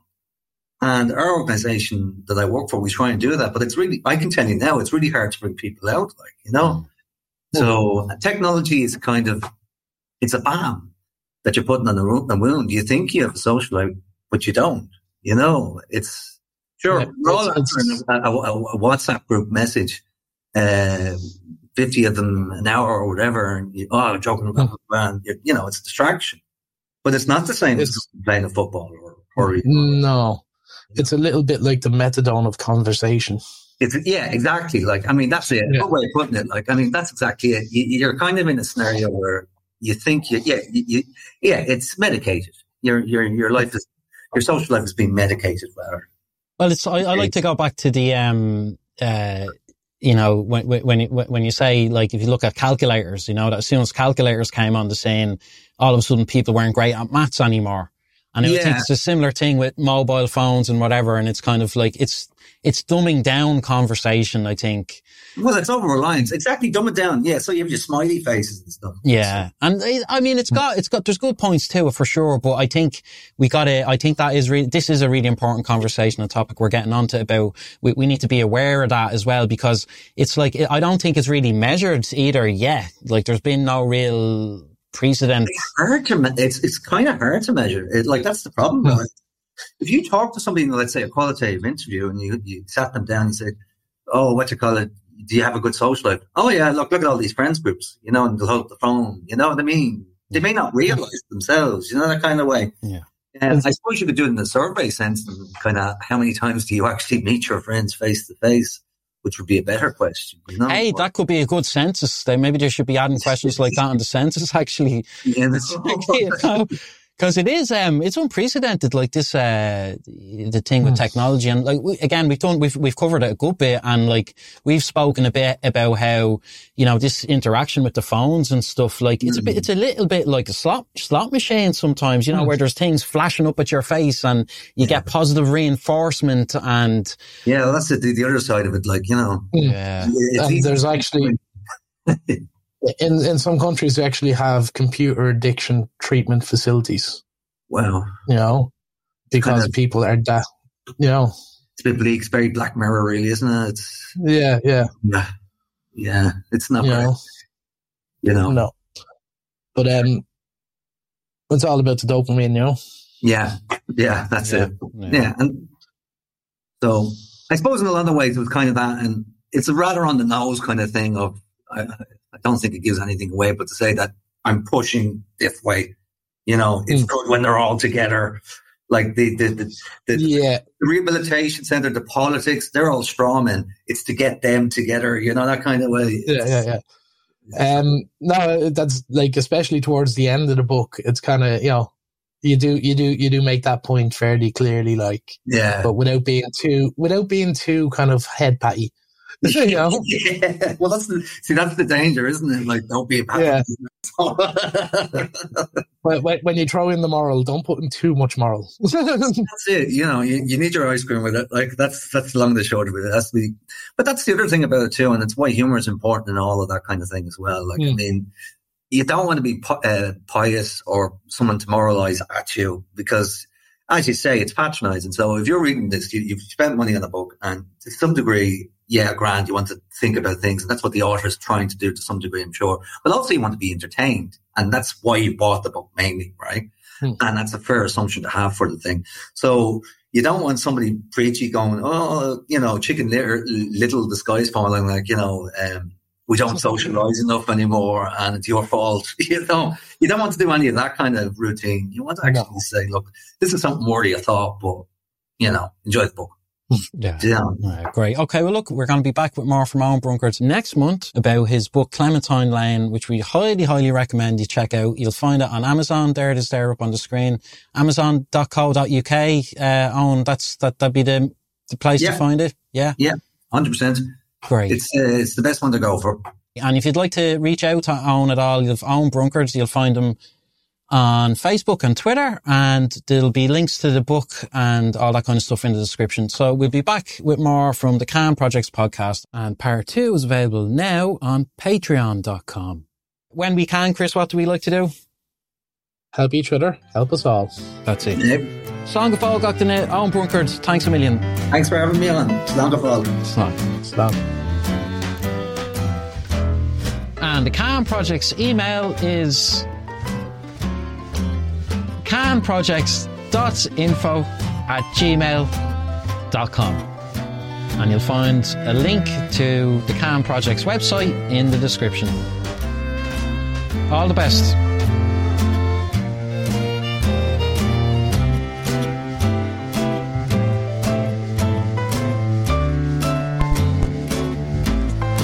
Stick around for part 2 with Owen Brunkard, where we talk more about his novel Clementine Lane and modern Ireland from a Dublin kind of standpoint, but also probably a bit of a wider view.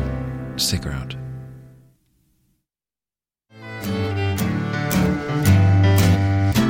You're all very welcome to the Can Projects podcast, where we love to talk about culture, art, nature and wellness. And coming up this weekend on the Can Projects podcast, we have the next part of The Wind and the Willows, classic stories, readings by Chris Sneed. And we have returning guest, Irish author Owen Brunkard, about his close-to-life fictional novel based in Dublin, Clementine Lane. Myself and Chris did a short live stream last week with some updates and behind-the-scenes info available up on Patreon at the moment. It went out as a live stream, but we decided to keep it just for the patrons. That's up there now. We can also let you know that part 8 of The Wind and the Willows will be out the week after next. We will also have returning guests from the EEB, that's the European Environmental Bureau, Piotr Barczek, who is a senior policy advisor at the EEB and an inclusive and circular economy expert. So we have a great show with Piotr Barczek about plastic and the environment coming up the week after next. Both of those shows in the coming weeks are available on patreon.com advert free. So Owen Brunkard part 1 and 2 advert free. It's about an hour long.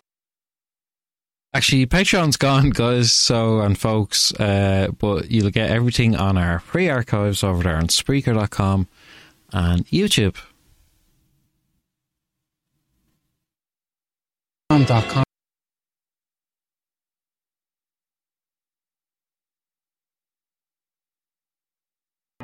They say in the next 10 years, all bananas will be extinct or genetically modified. And we couldn't be happier because we own the patent. Invest now in Banana Futures.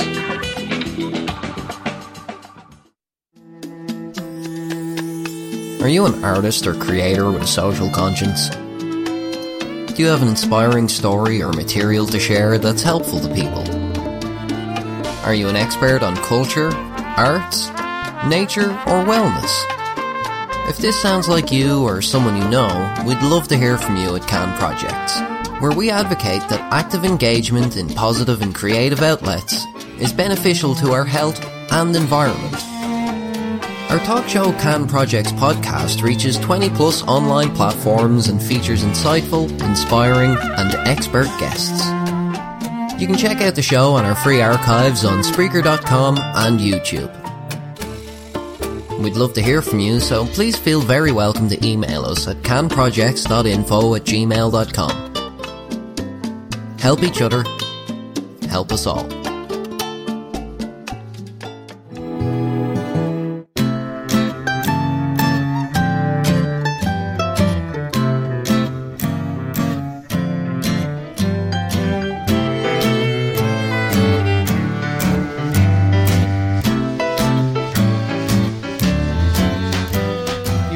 Welcome to the Can Projects podcast, where we love to talk about culture, arts, nature and wellness. And I'm your co-host and project coordinator, Shane McKay. And I'm your other co-host and project coordinator, Christopher Sneed. And we have a great show lined up for you. One we've really been looking forward to, a great book. Chris is actually on your second read of this book. Yeah, on the second read, there's a lot more kind of underneath the surface. It's a much deeper book the second time you read it. It's a fictional book, but it feels like real Dublin. It feels like a real place. It's got like a quintessential Irish sense of humour behind it, but it is also kind of sad. It has a lot of emotion, it's like a roller coaster, really. One of the best books I've read in a long time. And Owen Brunkard, he's a pretty interesting guy. And we've got his bio here he sent over to us. We're just going to read out for folks to give us a wee bit of an insight into the author. So Dublin native Owen Brunkard has worked on various inner city community development projects for the past 11 years. Qualified in social policy and research, Owen started his career providing enterprise and training advice to people in long-term unemployment. From there, he has supervised a labour activation scheme and several community-led youth services. As a qualified social researcher, he has also worked on several policy papers and research projects for civil rights advocacy bodies. When not walking with his unfortunate wife, Owen enjoys reading and writing novels that are critical of civil servants, as he is not a civil servant and is somewhat jealous.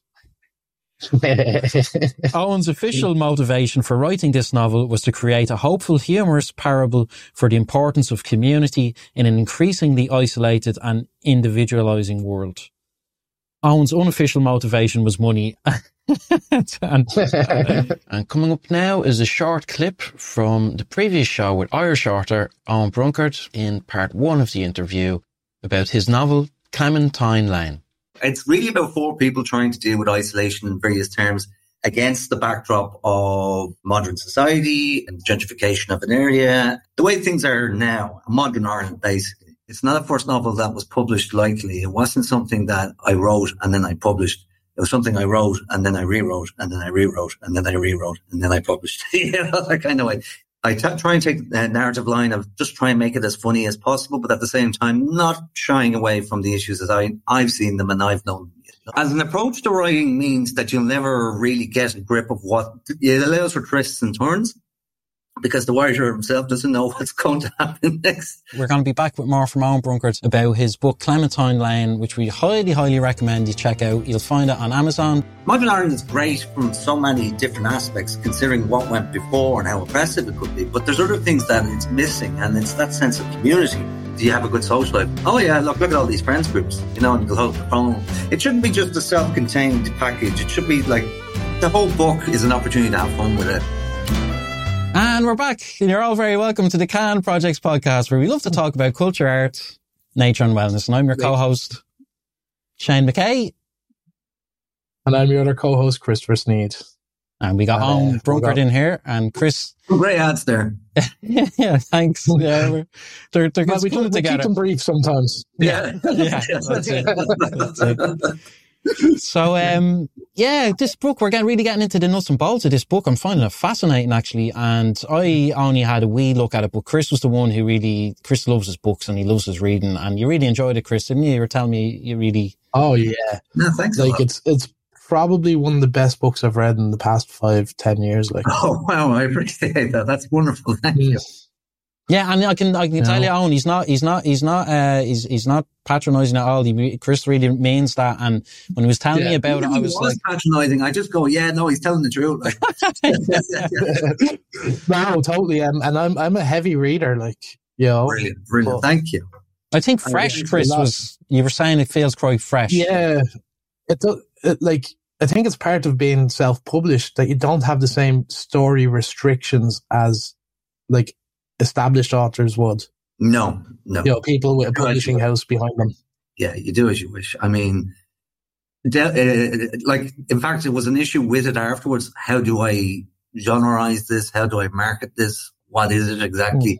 Because as a book, it was kind of like, this is what I want to do, and I'm going to do it, and that's fine, and I'm really happy doing it, and it becomes and a complete expression of what I want it to be.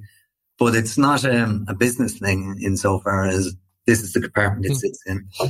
That's great. It's like for me, it sounds like it's an artistic work. Like you've kind of you've breathed life into this thing, and you're not letting the market as such dictate it. You try. I try my best not to sound pretentious when it comes to this kind of stuff, like, because it's like, oh, it's a work of art. No, it's a kind of it's actually just when I was trying to put it into a genre afterwards, it's like, I actually don't know what to call this, Well, what was it, Chris? It is a bit, is it fair to say that it's in the realms of Roddy Doyle-ish? Oh yeah, 100%. Yeah. It's got to be along that side. Yeah, Roddy Doyle, maybe a little bit of Brendan O'Carroll as well. Yeah, but like the books, Brendan O'Carroll, not the stand-up Brendan O'Carroll. The Mammy. No. Or the Gigglers, Yeah, no, it's definitely, you could sit in that, yeah, you could easily slot it into Irish interest in a bookshop. Yeah. Yeah, but you could also slot into fiction and comedy and... It's kind of like, in Britain, it sells under contemporary or urban. That's what genre it sells there. In Australia, it sells under family saga. In America, it sells under cozy mystery. Right. That's interesting. It ticks an awful lot of boxes, it's a tricky one. Tell me something, though. Did you get a kick out of making people laugh and then feel guilty about laughing about it? Yes, well, I always do that. I mean, I do that.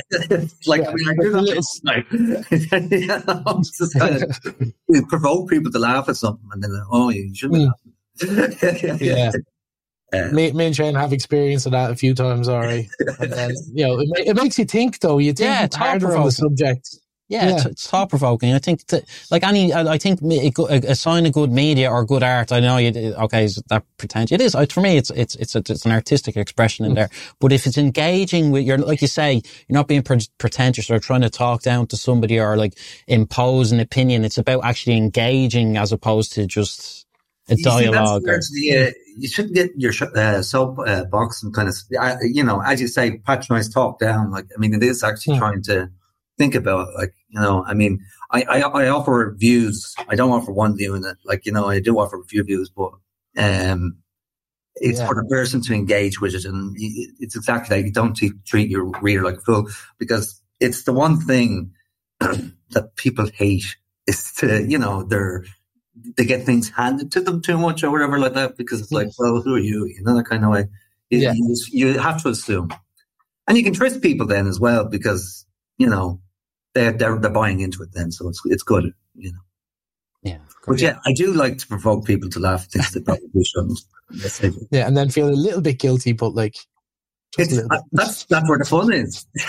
Well, it's kind of like isn't that happens in real life? It's like sometimes you laugh at something and kind of go, "Oh, should I have laughed at that?" Like that is real life, Yeah. It's like we laugh when we're nervous sometimes, and maybe it's not always appropriate, and that's a good thing to think about. I do think about that. So I used to laugh at some of the most inappropriate stuff, like Well, sometimes people actually kind of make you laugh about things when they're trying to shock you into thinking about them as well, like that kind of way, and you can kind of see that in some comedians. They know, I know some people take it far too far. I'm actually more cheeky with it, to be honest with you, than not. I wouldn't go down too dark a road with that. Like, no. But you could see it in Frankie Boyle's humor. He would probably go down that kind of way, that kind of thing. So I try to keep it light as I can, but at the same time, a little cheeky bit now and again. It's fun. That's it, but like that's what comedy has always been for. Like as a societal thing, it's a pressure release. It's a safety valve, without a doubt, and it's also a way of punching up, basically. Yes, 100%. Never punch down. No. Never target the victims. Never target the victims. That's exactly it. Like. That's exactly. I think it was Frankie Boyle who did say that. Actually, if you're targeting, I think he was critiquing. I don't know if it was Ricky Gervais or one of these other comedians, but he was kind of suggesting that, look, if you're making fun of somebody who's already in a terrible situation, you're completely misusing it. Yeah, well, Terry Pratchett said, I came across a quote from Terry Pratchett describing exactly what you're talking about there, about how, it's satire. Satire is not, basically bullying somebody who's kind of, already feeling kind of victimized somehow. That's actually abusive. Like if you're just making light of somebody else's kind of struggle, or, I mean, there's been stuff recently, in the news. It happens from time to time, and it's like, it's an interesting topic, comedy, like how far should it go or should it not go? And I think having a light heart is good, but like the minute that crosses over to, I feel better because I can laugh because I'm not in that situation, is kind of, it gets, Well, we were talking before about types of Irish humour, and satire is a major one. I mean, you're going right the way back to Swift then, So you're talking about Gulliver's Travels, and that's all about, you've got the two peoples there, you've got the essentially the Irish guys. Yeah. Well, you've the Irish guys who are kind of living on the ground, toiling to make vegetables for the lads in the clouds and stuff like that. Now, I'll let people guess who they're meant to be. But the point is, it's entirely satirical, and it's about punching up. It's about, look, well, you have all this kind of stuff and you abuse it. So, we're going to have fun with it. And then, of course, there's a reverse where Gulliver becomes the little person for a while, Yeah, exactly. Second Ireland. Yeah, exactly. 100%. Like, so, I mean, he does that wonderfully in that book. It hasn't aged today, really. Like, I mean, it's one of my favorite books. It's this kind of idea that changing perspectives, and it gives you a good idea of power dynamics then. Yeah. It's funny. I think it's a masterpiece for it. you know. It's funny you mentioned that book, because that's actually, we're doing Chris is doing some readings, and that's actually on our list, Gulliver Travels. Great book. I love it. Wonderful book. Wonderful imagination. But yeah, I mean, I think that point of power dynamics, and the political parties do come into it. And I often wonder, did I do the right thing by actually naming them? Because would it have been better? Would it have been more transferable to other countries had I just left it as kind of a social democratic party, central right? Well, that brings us back to your glossary of terms. You know? Yeah, it does really. Like, well, I had fun with that too. I think I might dip into that again. just where is it? No. I suppose that you do. We have. Sorry, yeah, go ahead. We have the Failers, members of the Fianna Fáil political party. The Blue Shirts, derogatory term for a member of the Fine Gael political party. Shinners, members of the Sinn Féin political party. Trots, a member of the left-wing political party that follows the philosophy of Leon Trotsky. And May Feiner. Well, you see, like, I was kind of nervous that if I kind of thought like maybe I should have left it out, but at the same time, there is a little segue in certain parts where I smacked them on the nose a little bit about each of them, about different aspects of their ideology. Gently, not too hard.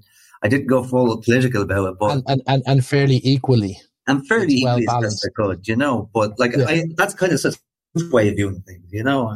I like that kind of way of thinking, like, you know, they're people in power, and they above all should have the humor thrown their way. So, you know. Oh yeah, like none of your characters are saints.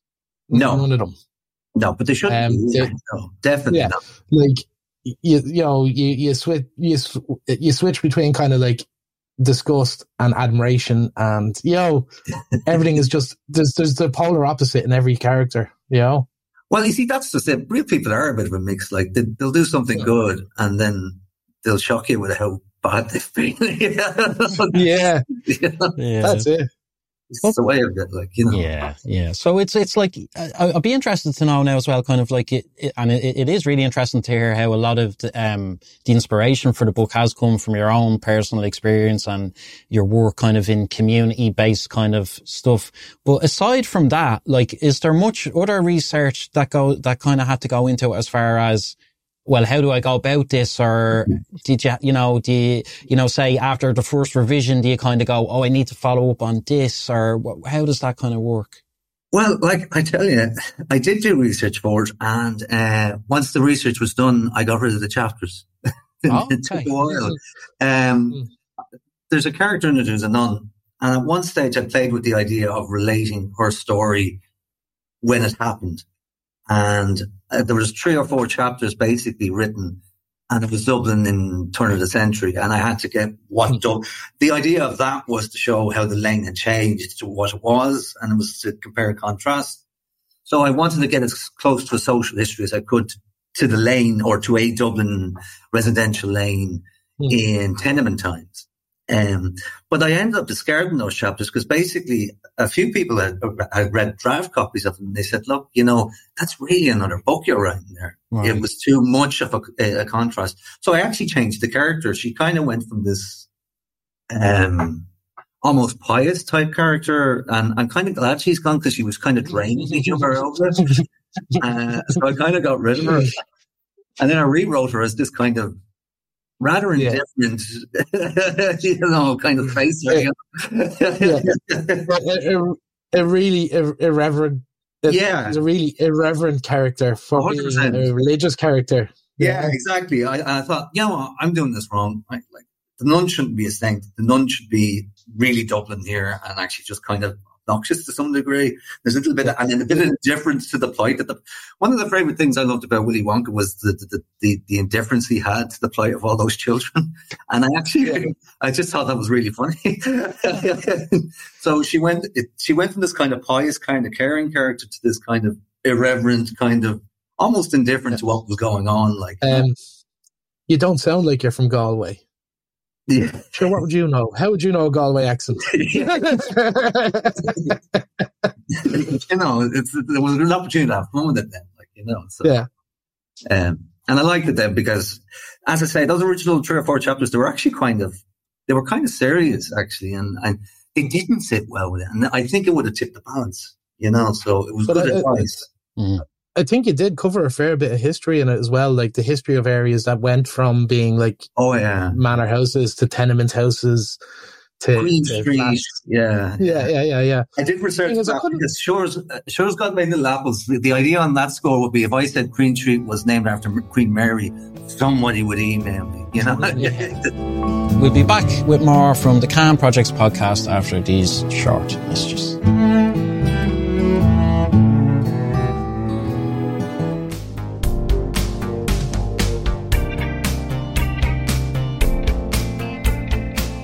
Here at Can, we like to focus on open and inclusive dialogue. For people who are interested in our previous shows, you can find our free archives at Spreaker.com, at the Can Projects podcast on Spreaker.com, or you can also find ad-free content on Patreon.com. For as little as €1 a month plus VAT, you can help contribute. We do need help, so check us out on either Patreon or Spreaker.com.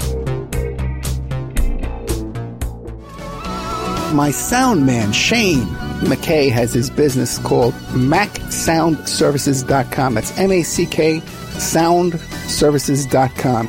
What he does for me is I send him my shows, and he does audio enhancements and stuff like that. He does miracles if you see some of the stuff I send him and how it comes back. So get a hold of Shane at MacSoundServices.com. MACK Soundservices.com.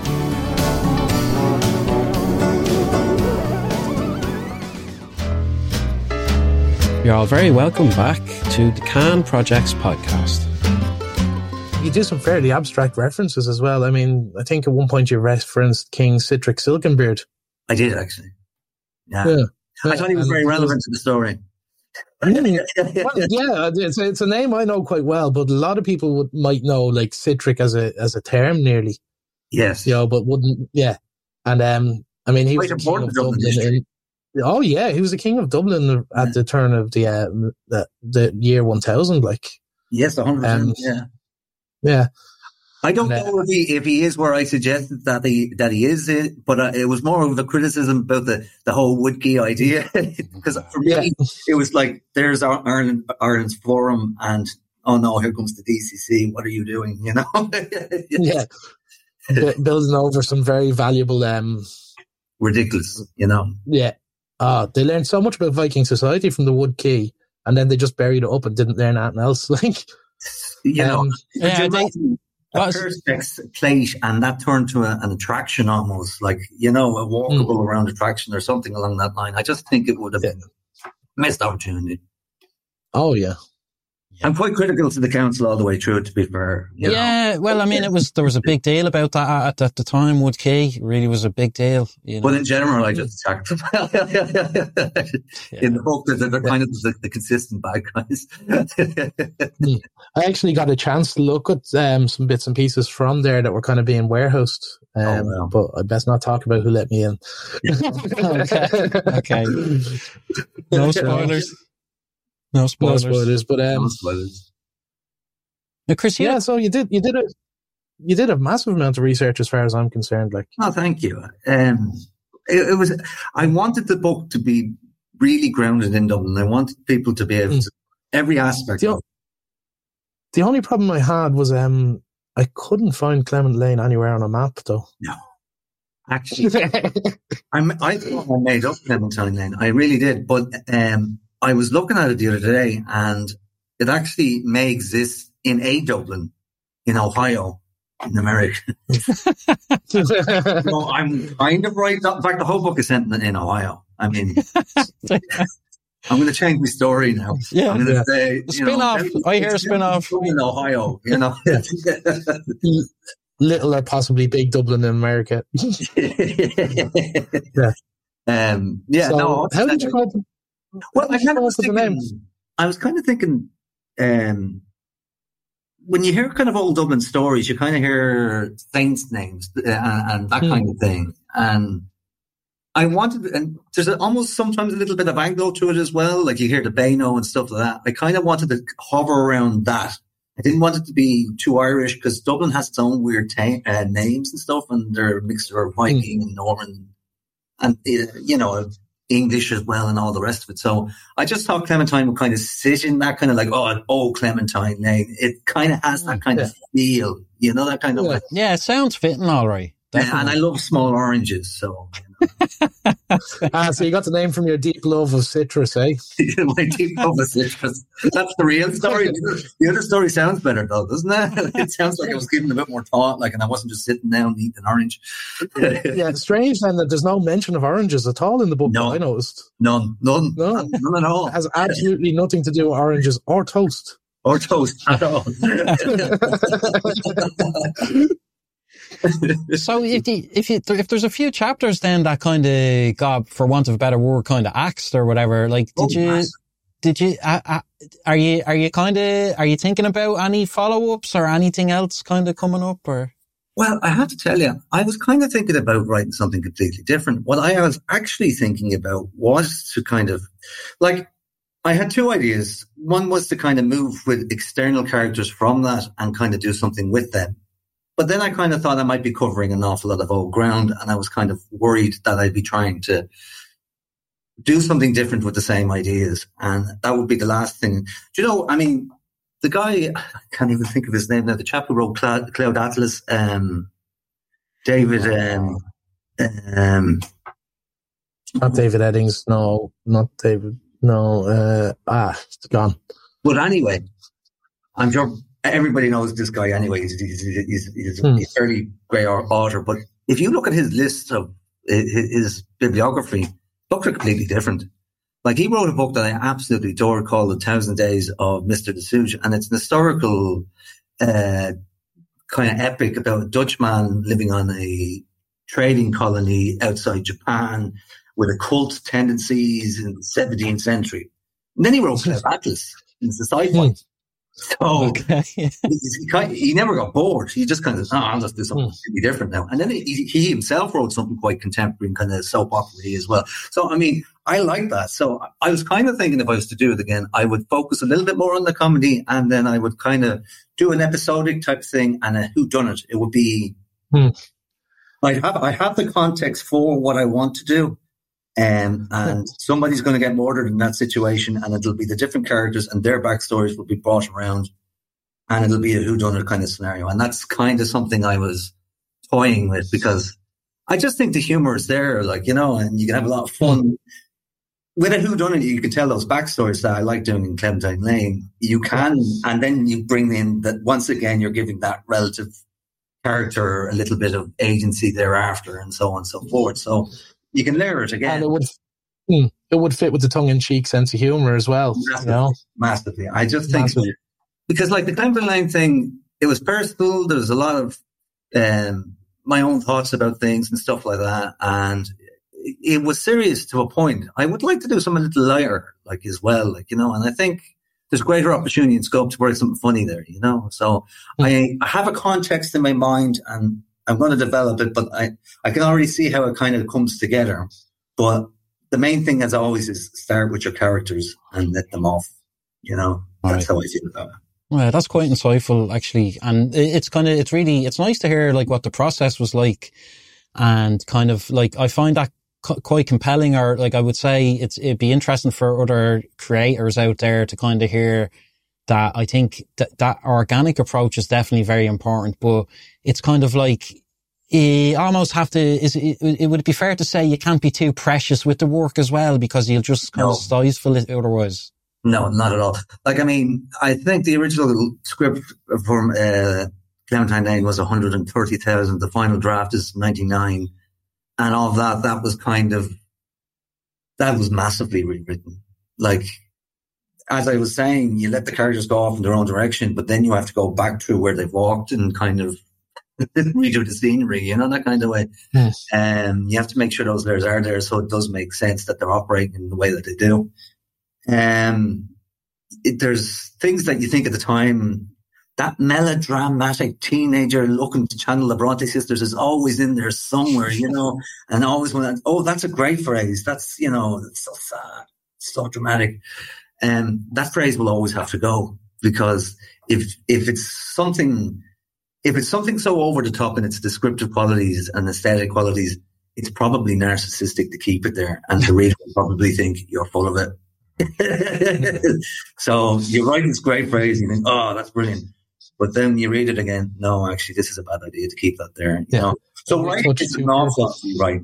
It's an awful lot, you know. So you write it, you rewrite it, you write more, you go back, you write again, and by the time you finish, and then that's when you get to a draft and you give that to an editor, and they're like, no, I don't know what that's about. Right. Yeah. It's you could be finished a thing in 1 year, and then the rewrites begin, and then it's 2.5. You know, it's big. If you're doing it, I think anyway, if you're spending time on it and you're really trying to distill it, you have to spend the time on it and go over and over and over again. Because another thing as well, if you're trying to write anything complex as well, you can have these little widows in it as well. And what I mean by widows is these kind of plot lines that you meant to go somewhere else, but you forgot about them, you left them there. Or there's a little saying that she said this, thinking that you'd return to that at some other point, and you don't. And you need to reread that, and you need about 4 or 5 other eyes to look through it again, because they'll pick that up and you won't. You know it's there, and you'll just gloss over it with your eyes. You know? So it's a lot of distilling. But it sounds like a really positive process, though. It's fun. Yeah.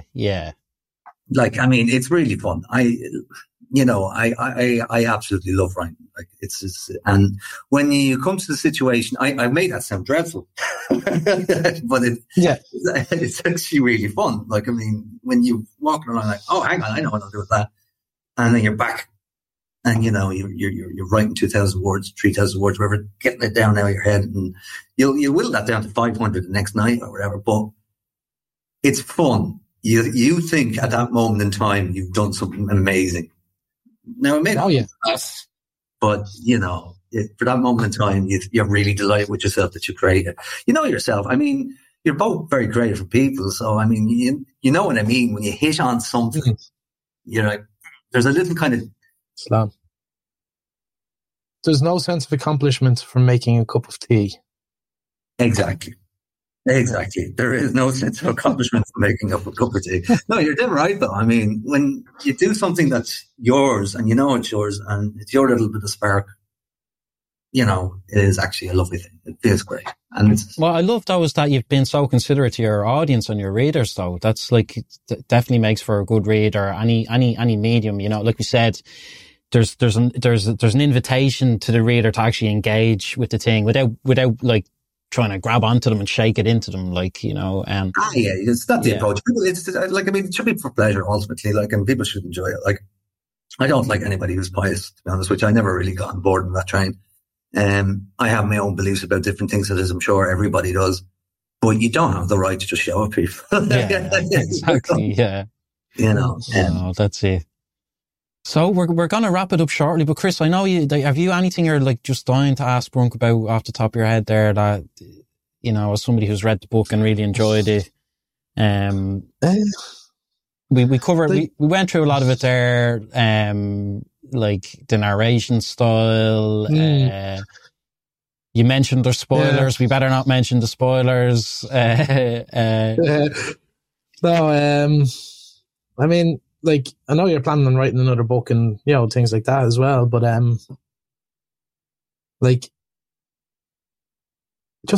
was blown away. I can't really believe it's a first novel. Thanks. That's really nice of you. I really can't. Like, have you written other stuff that just you never got around to publishing, or? I tried my hand at short stories, but I kind of gave up on it, to be honest with you. I like writing episodically. You know what I mean? The way that actually, now I'm going to bring this back to a Clementine now. You'll see where this is going. This is all my plans. There's the narrator coming in. Going around, It's like a Clementine. But I like writing kind of episodically, and I suppose that kind of owes the beginning of I started writing short stories. I suppose most people do start writing short stories. And then trying to link it as you go. But really, truthfully, no, I didn't do a huge amount of writing before. I think the thing about it is, while that's a first novel, it's not a first novel that was published lightly. It wasn't something that I wrote and then I published. It was something I wrote, and then I rewrote, and then I rewrote, and then I rewrote, and then I published. That kind of way. It went through a lengthy process of getting. So you essentially wrote it 5 times. Yeah, the 5th time. That's what you get for talking. Yeah, that's what you get for talking in class. You have to write it 5 times. Well, that's it. That's it. It was pure lines, But yeah, it's as a piece, it's something that was distilled. It's the exact opposite to improvisation. There's a level of contriveness there. It had to go through a process, Yeah, but I don't know. I think the fact that you had other, as you said, eyes on people to help you look through it, that's definitely really, it's great. You miss things. Your eyes, they get used to it, you can't do it on your own. You need other people. It's always a team effort with these things. Anything good is. Well, plus, that really goes to one of the central themes of your book to do with isolation and communities and being. No man's an island. Absolutely, yeah, absolutely, yeah, absolutely. So, except for Island Man. So that's it. He was actually a comic book character years ago, the Human Island. Really? Yeah. That's a pretty lonely story. Great swimmer, though. Okay, folks, listen, again, the book is Clementine Lane, written by Owen Brunkard, and you'll find that on amazon.co.uk. I'll bring it up on the screen again there. And you'll also find Owen Brunkard on Facebook or Twitter if you'd like to reach out to him and get in contact. And that's EOGHAN Brunkard, BRUNKARD. That's right, Owen, I think, isn't it? I got that? Yeah, no, 100%. Yeah, unusual name.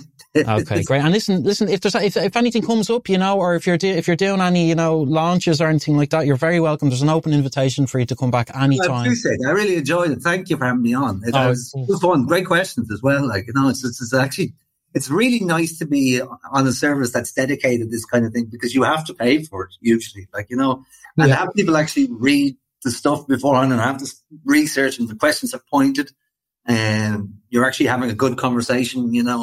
It's not. Well, we're interested, we're really interested in our community as well, and you're part of the community and you're offering something to the community. So we're more than happy to help share that. I really appreciate it. Now, I enjoyed it. It was a good conversation. Yeah, great. Well, look, you're welcome back anytime. Maybe next time we can talk about anything else. I'm sure there's lots we can talk about. We could get into a few topics. All right. I actually would love to hear a bit more about the community work you've done. I mean, you're doing it for 12 years, so there must be some insights there you can offer. Oh, yeah. Look, listen, I mean, we run I work for the Fountain Resource Group here, and we're based down James Street in Dublin, southwest of the city. So we're all these after schools, youth projects. We're a fairly big setup, like senior citizens. We're across the board in a different rate of different services, and it's a lovely community, really. It's the same as anything, really. People say, the inner city, they don't know, people here are absolutely lovely. It's a lovely setup. And actually, there's more of a sense of community here than in an awful lot of places, to be honest with you. It's a great place to be, Yeah, great. So, and if people are interested in that, there is a website, I think, is there? Yeah, www.frg.ie, and it lists our services and what we're about. And it's a little newswire as well that gives community news and stuff like that. Yeah, you have a publication, I think. Does that go out? How often is it? Or a newsletter? No, it's actually a WordPress site. It's updated nearly every 2 weeks. And it comes out with a different list of articles under different topics, from culture and local news. Somebody wrote a review about Clementine Lane. It was very favourable. It's one of the best books I've read in a long time. Yeah, that's a big compliment. I got to tell folks at home, that's a big compliment from Chris. He loves his books and he loves his reading. So I would take that recommendation to heart and make sure you get your hands on a copy of Clementine Lane from Owen Brunkard. You'll find Clementine Lane on amazon.co.uk, I think, is probably the place to go and buy it. And you'll also find Owen Brunkard on Facebook. There's his Facebook page. And he's on Twitter, and we highly recommend you go and check out his work. It really is some great stuff. Great. Well, look, I'd love to, we'd be delighted to have you back to hear a bit more about that, because community, like you said, it's so important that we get involved with our communities, and look out for each other, ask each other, how are we doing? Ask ourselves, how are we doing as well while we're at it, and when we can, Chris, what do we like to do? Help each other, help us all. That's it. Yep. Okay. Slán go fáil gachtainna an bunkert. Thanks a million. Thanks for having me on. Slán go fáil. And the Can Project's email is canprojects.info@gmail.com. And you'll find a link to the Can Project's website in the description. All the best.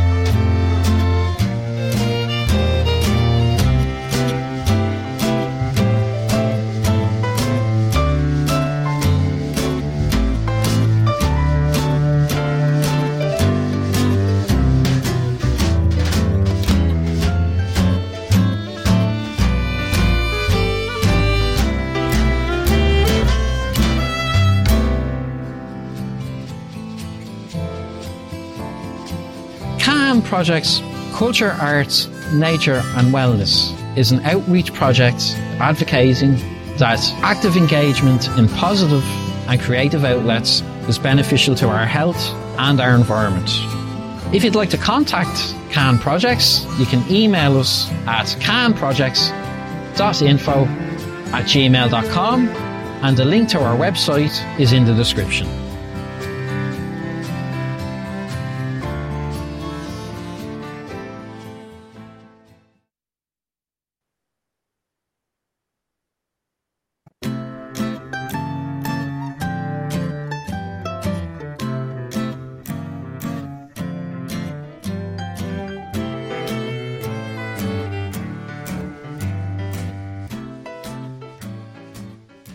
Hello, and you're all very welcome to the Can Projects podcast, where we love to talk about culture, arts, nature and wellness. And I am your co-host, Shane McKay. And I'm the other co-host, Christopher Sneed. How you doing, Chris? Not too bad yourself. Not great today, Chris. No, you were saying earlier you had a bit of a flare-up going on at the moment. I do, and you know what, we didn't plan it this way, but as it turns out, we were going to talk about this subject of fatigue and ME/CFS today, and that's something I've been suffering with since 2003, 2004, and I've learned to live with it because I had to.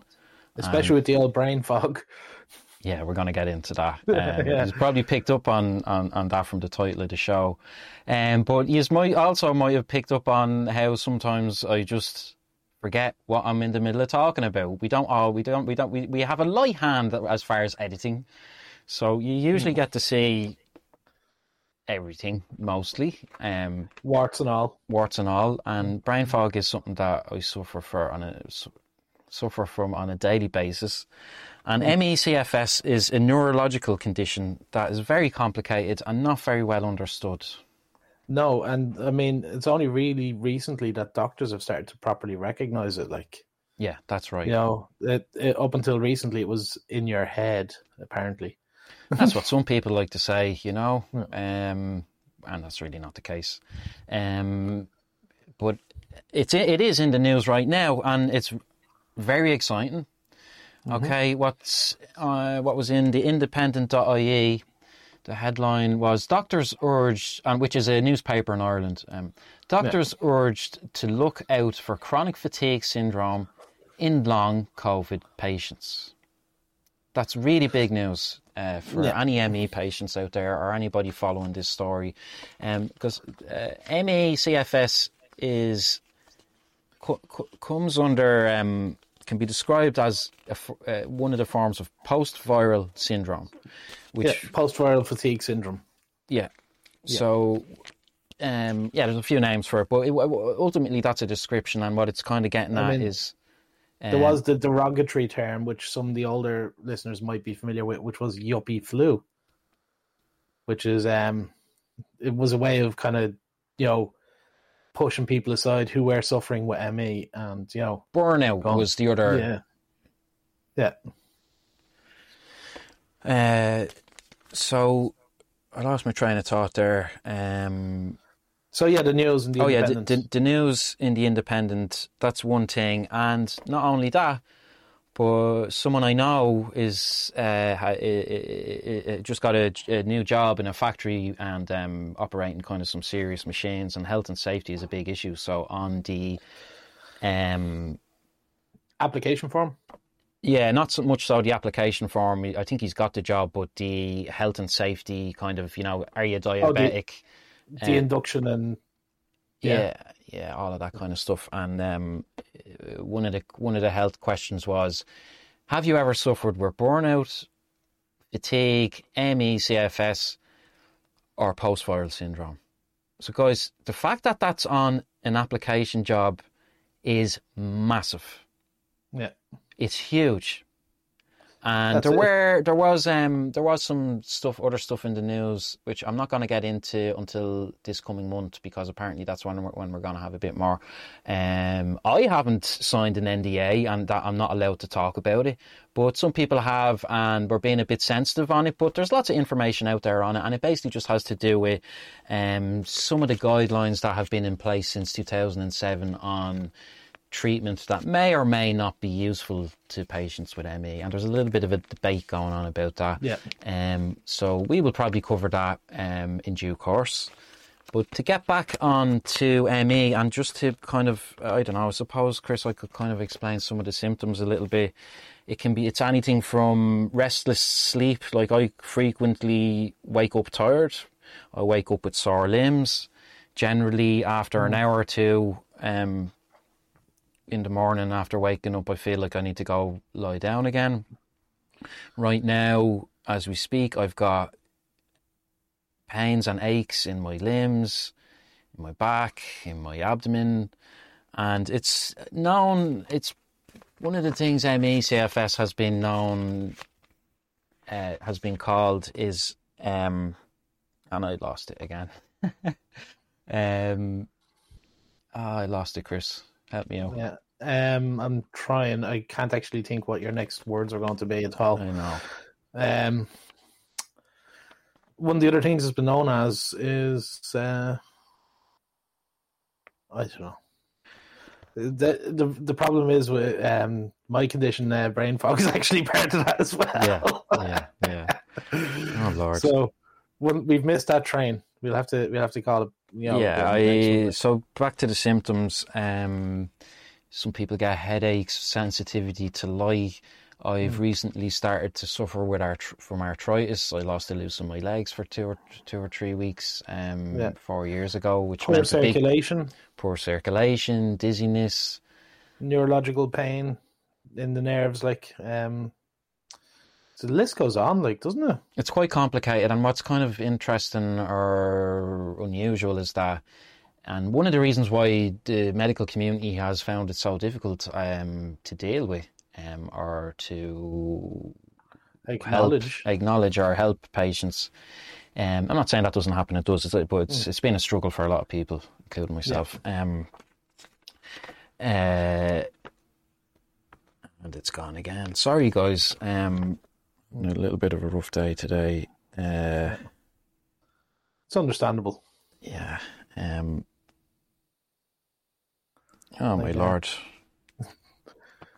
Right. So there you go. That's brain fog. Okay. Yeah, brain fog. That's brain fog. I'll often go to the pantry looking for something, and right as I'm about to pick it up, I completely forget what I'm looking for. And all I ever do, I've gotten to the point now where when that happens, I just stop. I don't stress about it.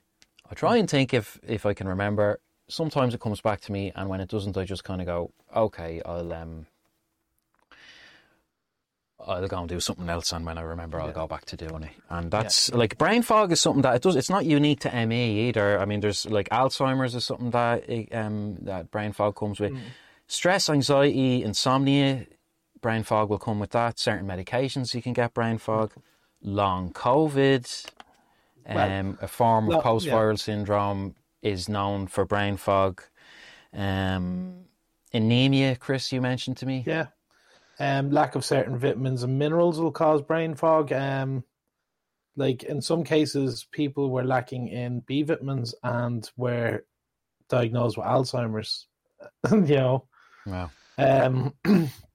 Erlenmeyer syndrome, which is what I have in reaction to fluorescent lights, actually causes confusion and forgetfulness and things.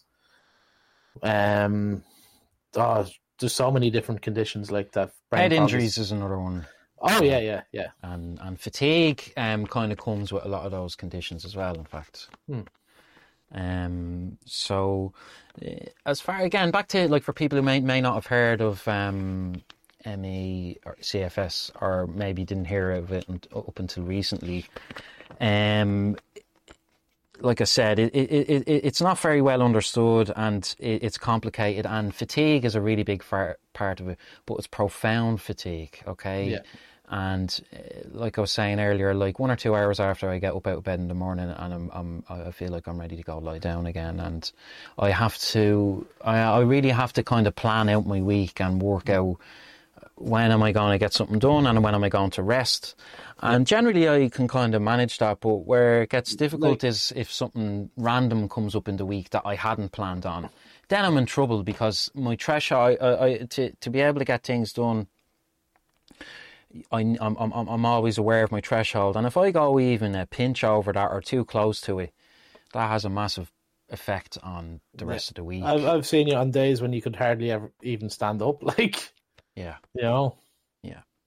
And listen, guys, look, this is not a poor me kind of thing. This is something I'm happy to talk about, and, because it's actually taken a long time for me to get to a point. Like I said, I was originally fell ill in 2003 and 2004, and it's only really the last year or two maybe that I felt kind of comfortable about talking about it in public and stuff, and confidence has a lot to do with that, and my confidence has gotten a lot better, and I think also what's helped is that the fact that doctors and carers are a lot more, their ears are a lot more open to this stuff now, and they are interested in it, so that's also been a massive help. So I'd really encourage anybody out there to just try and stay strong a little bit, and it is tough when we have to be our own advocates, but they're starting to listen, guys. They really, really are.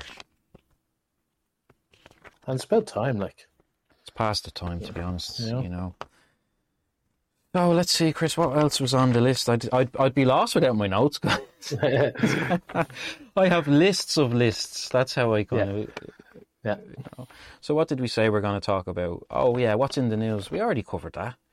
So, that was a good... How long are we in there, Chris? We're already 11 minutes in. Yeah. Like we said, we've got a guest coming in, a very interesting lady who's a wellness professional, and from what I can tell, she's very committed to helping people, which is why she's a brilliant guest for Can. Yeah. She does seem to do a lot of work in kind of helping people and moving along with, like that's her profession as well. Yeah, and I would imagine that the struggles that she's had herself has just helped to amplify how well she's able to help people. And that's something, like bad things happen, guys, okay? And, but we make it worse by not trying to take some kind of good out of it. I don't practice altruism. I haven't got that skill down 100%, but I am interested in that topic, and I think we're going to be talking about balanced positivity. Actually, in fact, Chris, is a big which is that's an important one, like, because it's hugely important. If you're always trying to look up, you're never going to see what's in front of you. Absolutely. Or if you're always looking down, you won't see where you're going. Yeah, that's it. So we have to maintain some sort of mid-level kind of vision. Absolutely, yeah. Well, I believe in the middle path. You know that, Chris. Yeah. Oh, yeah. As you do, my friend. Sure, one half of the glass is full and the other half is empty. Yeah, I don't know. They call us a bit of a Laurel and Hardy, Chris, don't they? Yeah. Well, we have to build for it and all. We do, yeah. We're the blonde Laurel and Hardy. I don't look blonde. Well, I'm not less blonde than I used to be. I suppose you can see a tint of it in there. But how I look this is not how I really look, guys. This is like under lights and stuff. My hair is not really that colour. Like, it's a lot blonde. No. It's gone darker, though. It has gone darker. Same here. My although I'm going fairly grey these days. I'm going for the Gandalf. I'm going grey as well, man. Yeah. Can't see it now, but I am. Yeah. I can't wait for it. I'm going to go around in a robe, big stick, telling people they can't pass. Like, it'd be brilliant. Yeah. But yeah, back to ME. Like, it's known as the invisible illness, and I have times that I don't know, Chris, how do I look today? You look a bit washed out today, you know? Yeah, but I don't look like I have. You don't look... I don't look like I might have a chronic illness that's quite serious. No, and that's a big thing as well, is the invisible disabilities. Like, I have friends who have their disabled pass in their car and constantly get accused of, like, using someone else's pass or... Well, isn't it true, Chris, that most disabilities are invisible? Yeah. So, guys, that's something to bear in mind, you know? Everyone, whether you know someone with a disability or not, chances are you do know someone with a disability. You just might not know they have it. And whether they have it or not, it doesn't, like, we should just be kind to each other anyway, aside from that. Aside from that. You know, there's no advantage to being mean, like. Yeah, exactly. You know? We should all hold the door for each other. Absolutely, yeah, when we can. Yeah.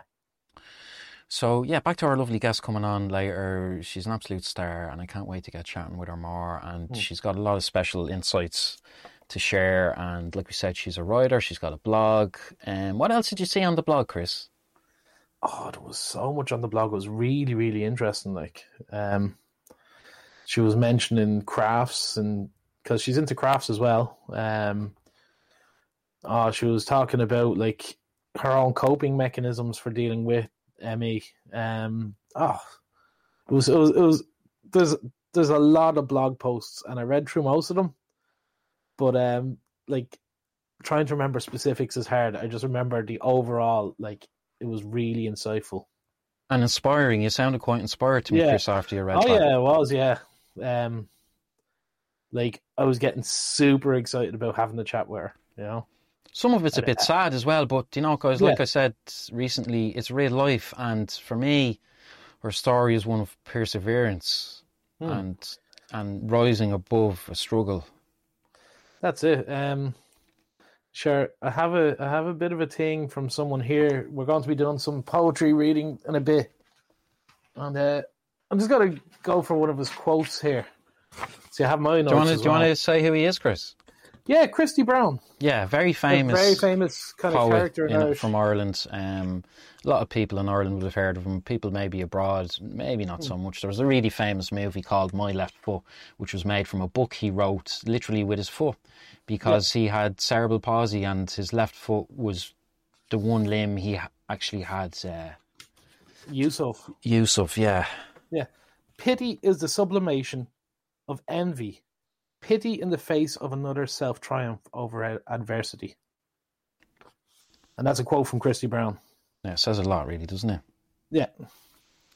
And like, this is kind of something we're going to get into a little bit more. Like, a point me and Chris hit on was that with the work we do at Can, you know, whether somebody has a disability or not, we like to focus first on the art, or the content, or the information, then the talent, and then the person.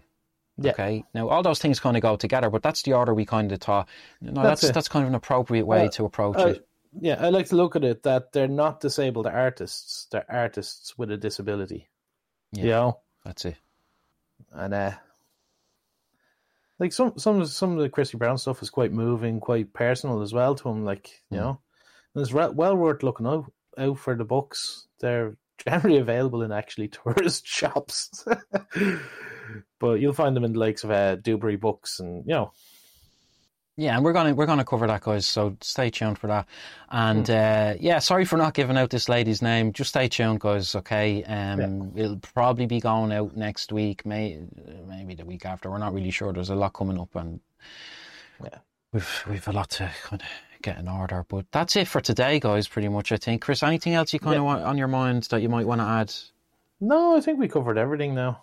I'll just say that Chris has been has known me before I fell ill with ME/CFS, and I have seen the change and the struggle. Yeah, so he's quite in tune with that, and he's been a huge support to me actually throughout that. So thanks, Chris. And just don't mention it. Like, even though we're a bit grey today, you'll make me blush. You will. Listen, man, you're kind of got a permanent blush going on at the moment. Yeah, that's just my skin. There's some music coming in. Yeah, well, we best head. Yeah, we best head. We've a bit of a Sisyphus task going on at the moment, you know. Hey, okie dokie, guys. Much love. Keep well. And anybody want to get in touch? That's the website up there. canprojects.info. Oh, sorry. canprojects.info@gmail.com. If anything from today caught your interest, please feel very welcome to send us messages, links, ideas. Everybody's very welcome. Yes. Slán.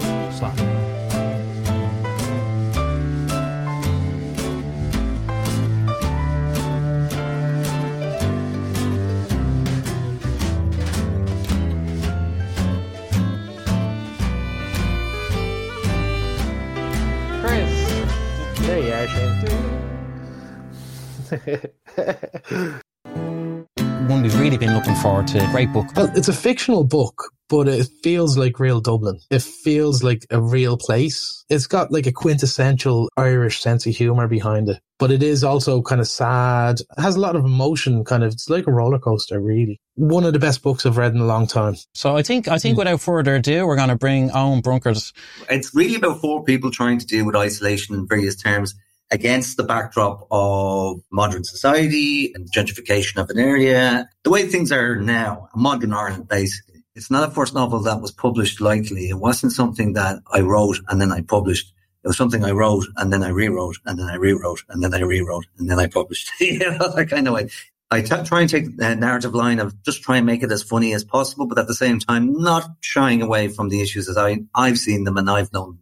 As an approach to writing means that you'll never really get a grip of what it allows for twists and turns, because the writer himself doesn't know what's going to happen next. We're going to be back with more from Owen Brunkard about his book Clementine Lane, which we highly, highly recommend you check out. You'll find it on Amazon. Modern Ireland is great from so many different aspects, considering what went before and how oppressive it could be. But there's other things that it's missing, and it's that sense of community. Do you have a good social life? Oh yeah, look at all these friends groups, and you'll hold the phone. It shouldn't be just a self-contained package. It should be like the whole book is an opportunity to have fun with it. And that's it for tonight, folks. Happy weekend, happy Friday, and thanks for hanging around, and you're all very welcome here at the Can Project, and we'll be back next week.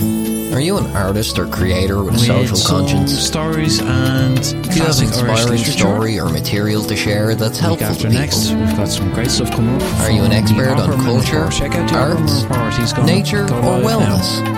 Very shortly. If this sounds like you or someone you know, we'd love to hear from you at Can Projects, where we advocate that active engagement in positive and creative outlets is beneficial to our health and environment. Our talk show Can Projects podcast reaches 20 plus online platforms and features insightful, inspiring and expert guests. You can check out the show on our free archives on Spreaker.com and YouTube. We'd love to hear from you, so please feel very welcome to email us at canprojects.info@gmail.com. Digital forensics expert. Help each other. Help us all. Radio show host. And then after that, the following week, it's Space Week, and we got really special stuff lined up for that. So that's about as much as we're giving away right now. There'll be some surprise things happening over there on Twitch. Everybody, hi on Spreaker.com, hi over there on Twitter, Twitch and YouTube and Facebook and all those other places. So happy weekend, everybody, and please do, if you can, help each other, help us all.